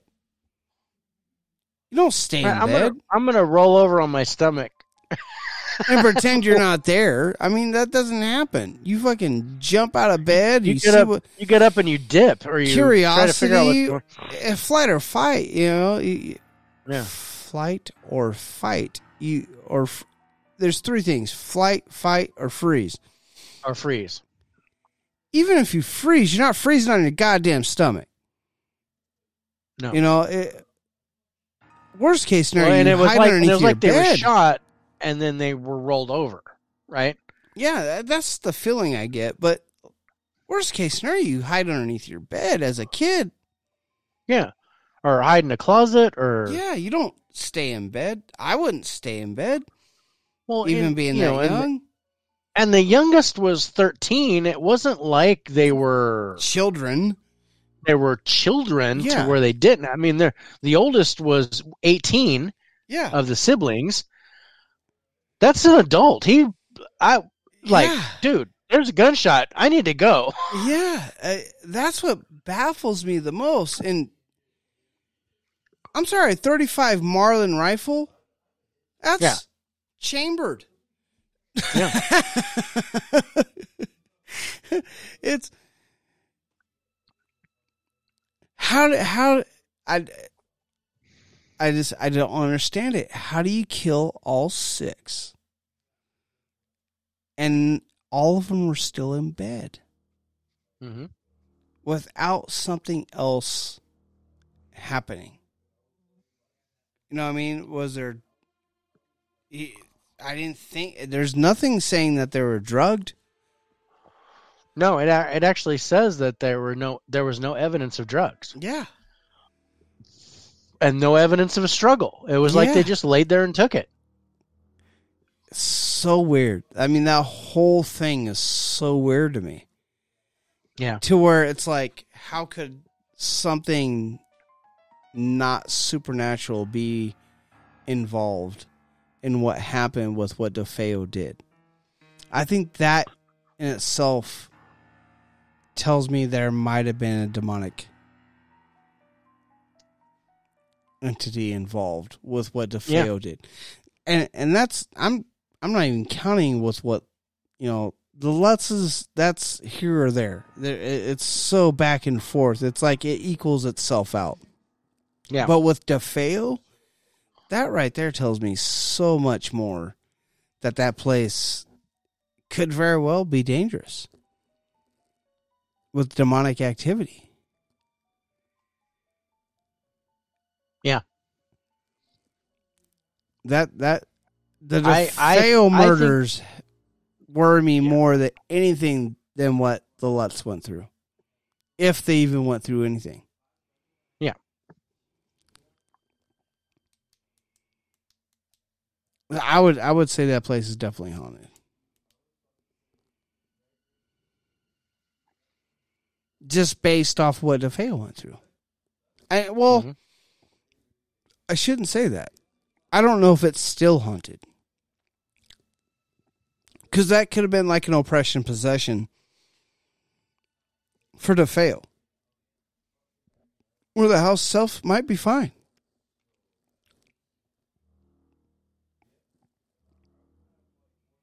I don't know. That's a different one. What do you think? I mean, do you think it could all be gone now that the DeFeos are gone? Or do you think that there's still something there based off the scar of what happened? Of what happened with the DeFeo tragedy. I'm looking at this and there's a lot of things that make me wonder if DeFeo Jr. was mentally unstable. And that maybe that's the reason why he killed his family. It wouldn't surprise me. It wouldn't surprise me at all. You know, talking to Ralph earlier kind of set me on that path a little bit to work, because he has to try to determine whether something is demonic or something is mental illness, schizophrenia, a mental illness or something like that. But I think, just there's so many inconsistencies with it. I think he was probably mentally unstable, but I think there was also some demonic influence there and oppression. So I believe that the DeFeo's spirits are there. Yeah. For sure. Yeah. And with the Lutz family moving in right after that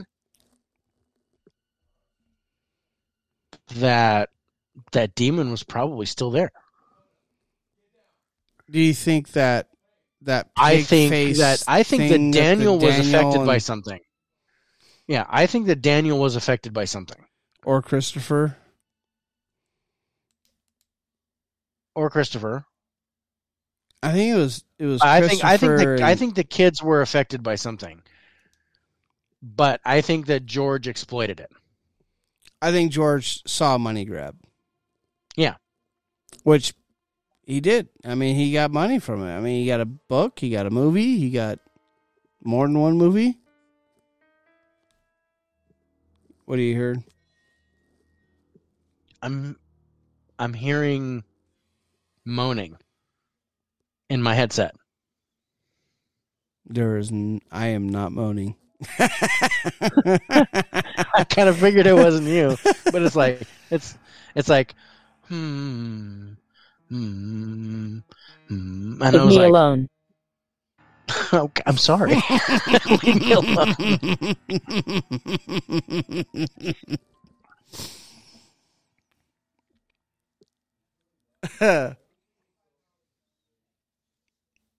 I think that whole haunting at Amityville has everything to do with DeFeo and not the Lutzes.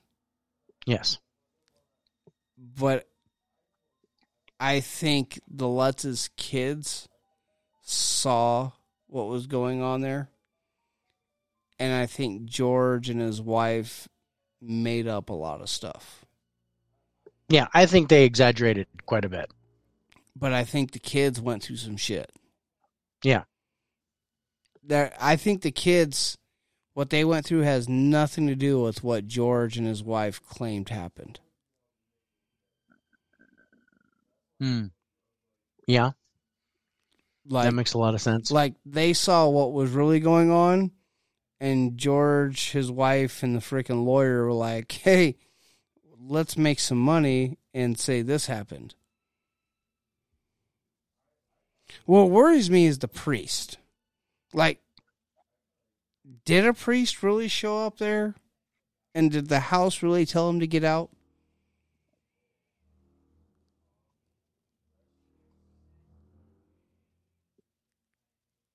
Because other than the story of what George says, I couldn't find anything about a priest that went there.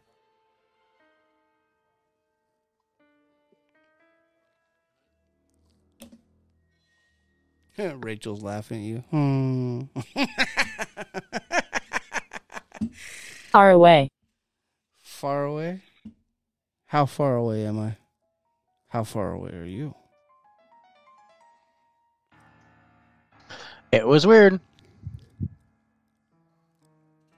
So, haunted level. Okay. Here we go. All right. Dang it. Where was it? Too fucking far.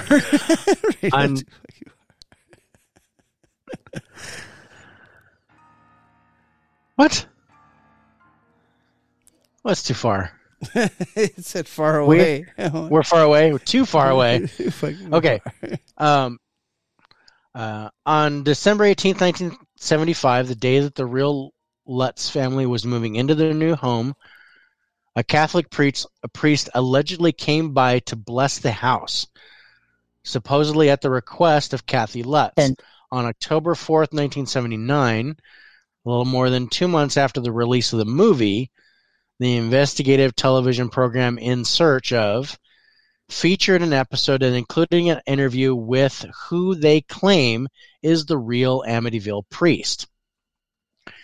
He wanted to remain anonymous, so his face was kept hidden. I was blessing the sewing room, says the priest. It was cold. It was really cold in there. I'm like, well, gee, this is peculiar. Total white person comment. Oh, gee, this is peculiar. This is peculiar. Well, damn. Because it was a lovely day out, and it was winter, yes, but it didn't account for the kind of coldness. I was also sprinkling holy water. And I heard a rather deep voice behind me saying, "Get out." It seemed so directed toward me that I was really quite startled. I felt a slap at one point on the face. I felt somebody slap me, and there was nobody there. Unlike the movie, the priest never mentioned encountering fires at the home. At some point after his visit into the Lutz home, the In Search Of episode reveals that he discovered unexplained blisters festering on his hand. The priest was later revealed to be Father Ralph Pecoraro. Pecoraro.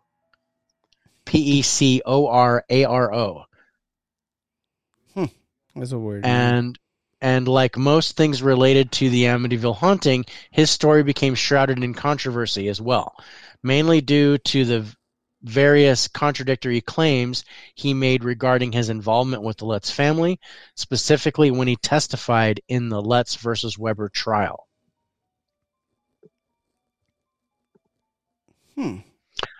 Oh, that's interesting.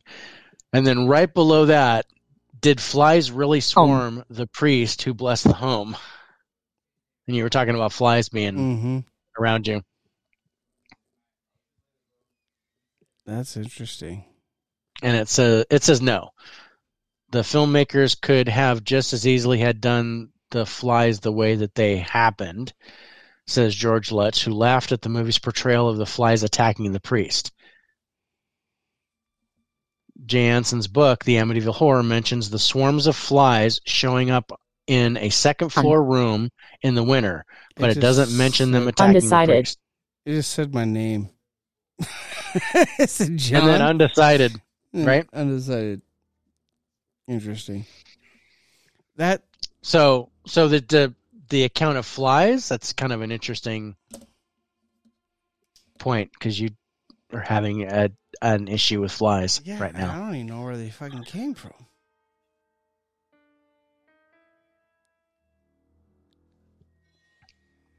I don't know. I don't know. So wow. So yes. A priest came in apparently right after they moved in. Oh shit. But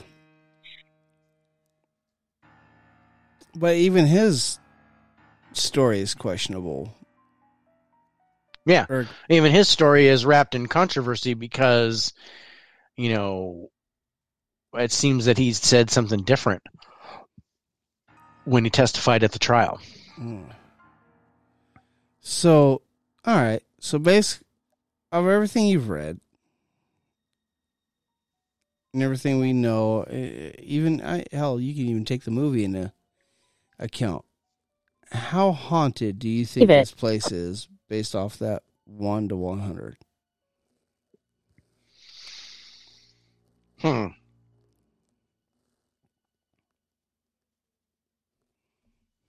I think I'd give it like a middle of the road, like right at a 50. Yeah, I was so right there with you. I was like, I'm thinking of it's a 50.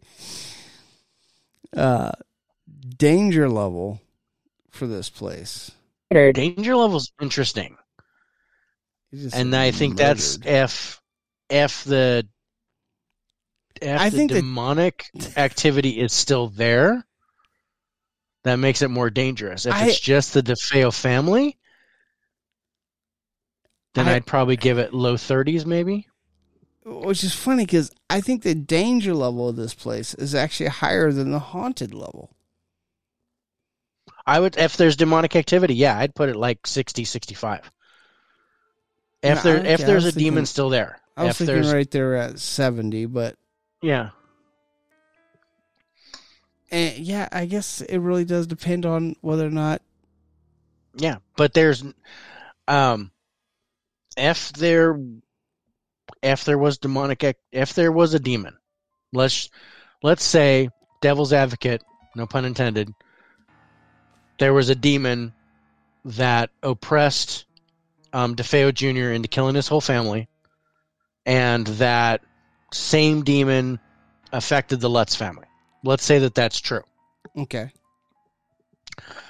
If that demon is still there, then I would definitely ramp up the danger level. But if the demon's gone, nothing. If really that demon's gone, then I think the DeFeo family is still there, personally, in spirit. And I don't think there's much of a danger. But DeFeo Jr. died in prison, and I think he's probably at that house too. Well, he says he's still alive. God, what did I see? I saw that he... Did he finally pass away? No,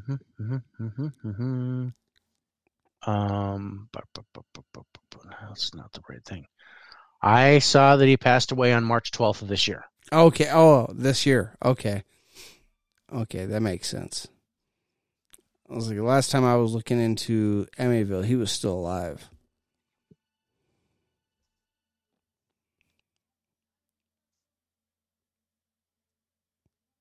But he had only been in his 60s.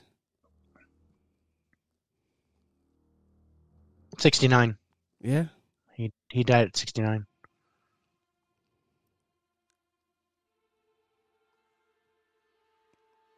Man, what a great show.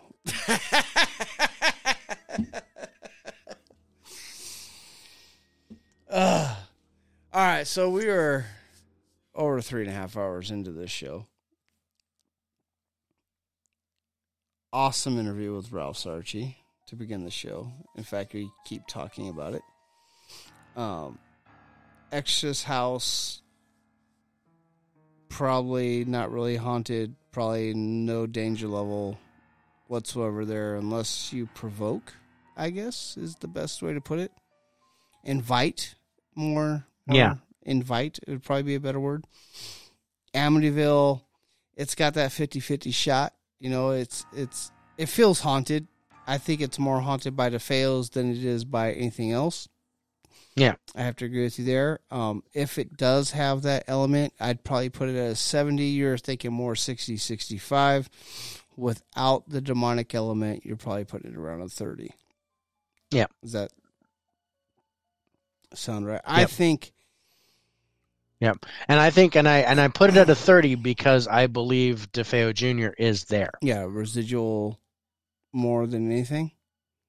No, I think after he passed away, I think his spirit's there. Oh, so it's probably more haunted now than it was since DeFeo Jr. passed away. And they just sold it again for like $120,000. All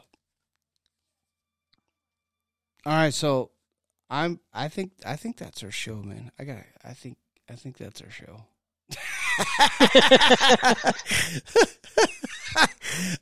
I don't know where to go from there, honestly. I mean,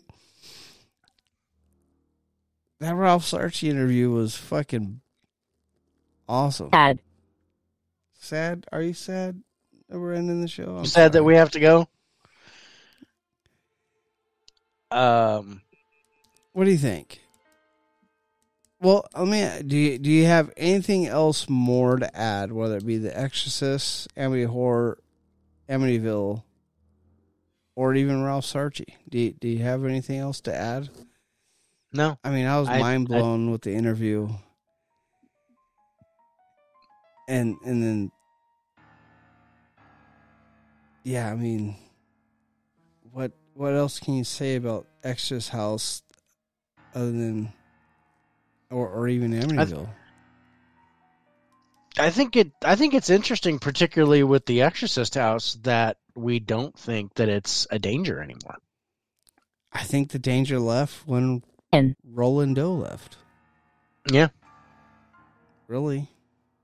I mean, that's just kind of how I feel. Once the demon was banished, once the demon was exorcised, yeah, Roland lived a normal life. Yeah.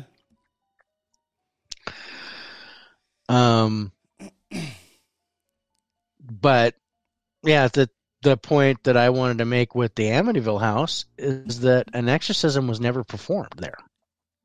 Never has been to this day, as far as I know. Yeah. Yeah. And that makes me think that there might be something still there. No, I'm with you. I put the danger level at 70 with the haunted level more at 50. Like I think it's haunted. I think Amityville has definitely the big potential. It definitely has spiritual. But I think there's the contradiction between the Lutz and everything kind of throws me off a little bit. But that's why I give it that 50. The accounts of the hoax and the conspiracy, and put the wanting the money and all that. Bad taste in the mouth. That puts a sour taste in my mouth. But the danger level, I think, it has that potential to have that danger level. I think the danger's real there. I think there's something going on. I don't know if it's something that would make me want to go there and investigate. I don't know. It might be more nostalgic for me to go there. Might be more nostalgic, like going to the Exorcist house. Yeah.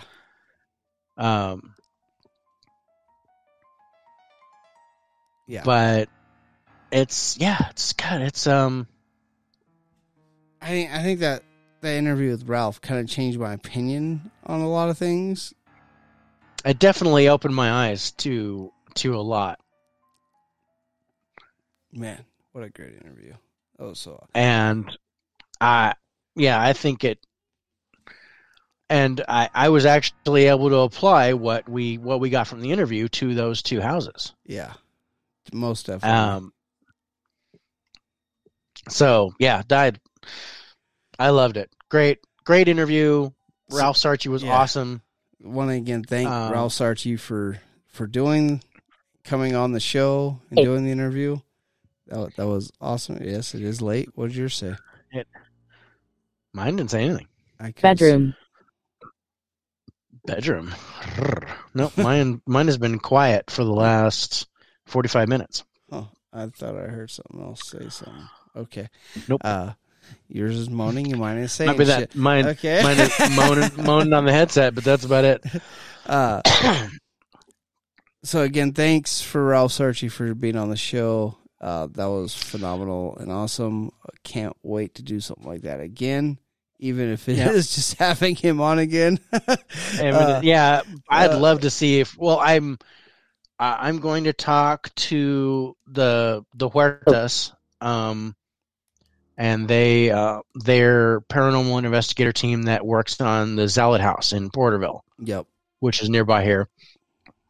I'm going to see if I can get an interview with them and do a paranormal investigation with them, and also possibly have them on the show. So I'm see if I can work that out. But next week is episode 25. 25.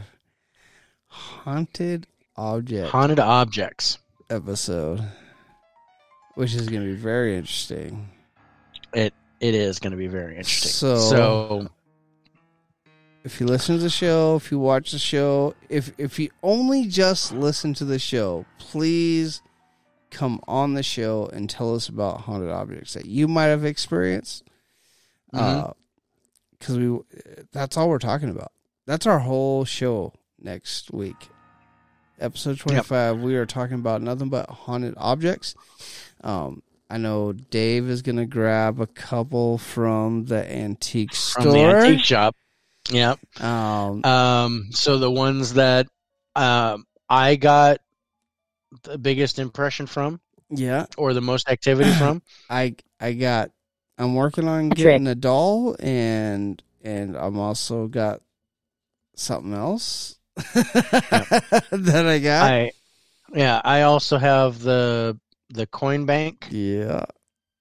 That has an attachment on it. So we're going to talk about those objects. We're going to talk about how we came involved with those objects. Plus, we're going to be interesting on seeing on how the ghost tube acts. How the ghost tube acts with those objects so, in proximity. Please come. If you guys watched the show on the 30th, and you saw an object in the antique shop that you think we should do an investigation on, definitely let us message know. Us. Yeah, definitely message us. But yeah, I'm going to pick 3 objects and bring them. I'm going to bring them home and put a barrier around them. How's Leona feel about that? She is not too pleased.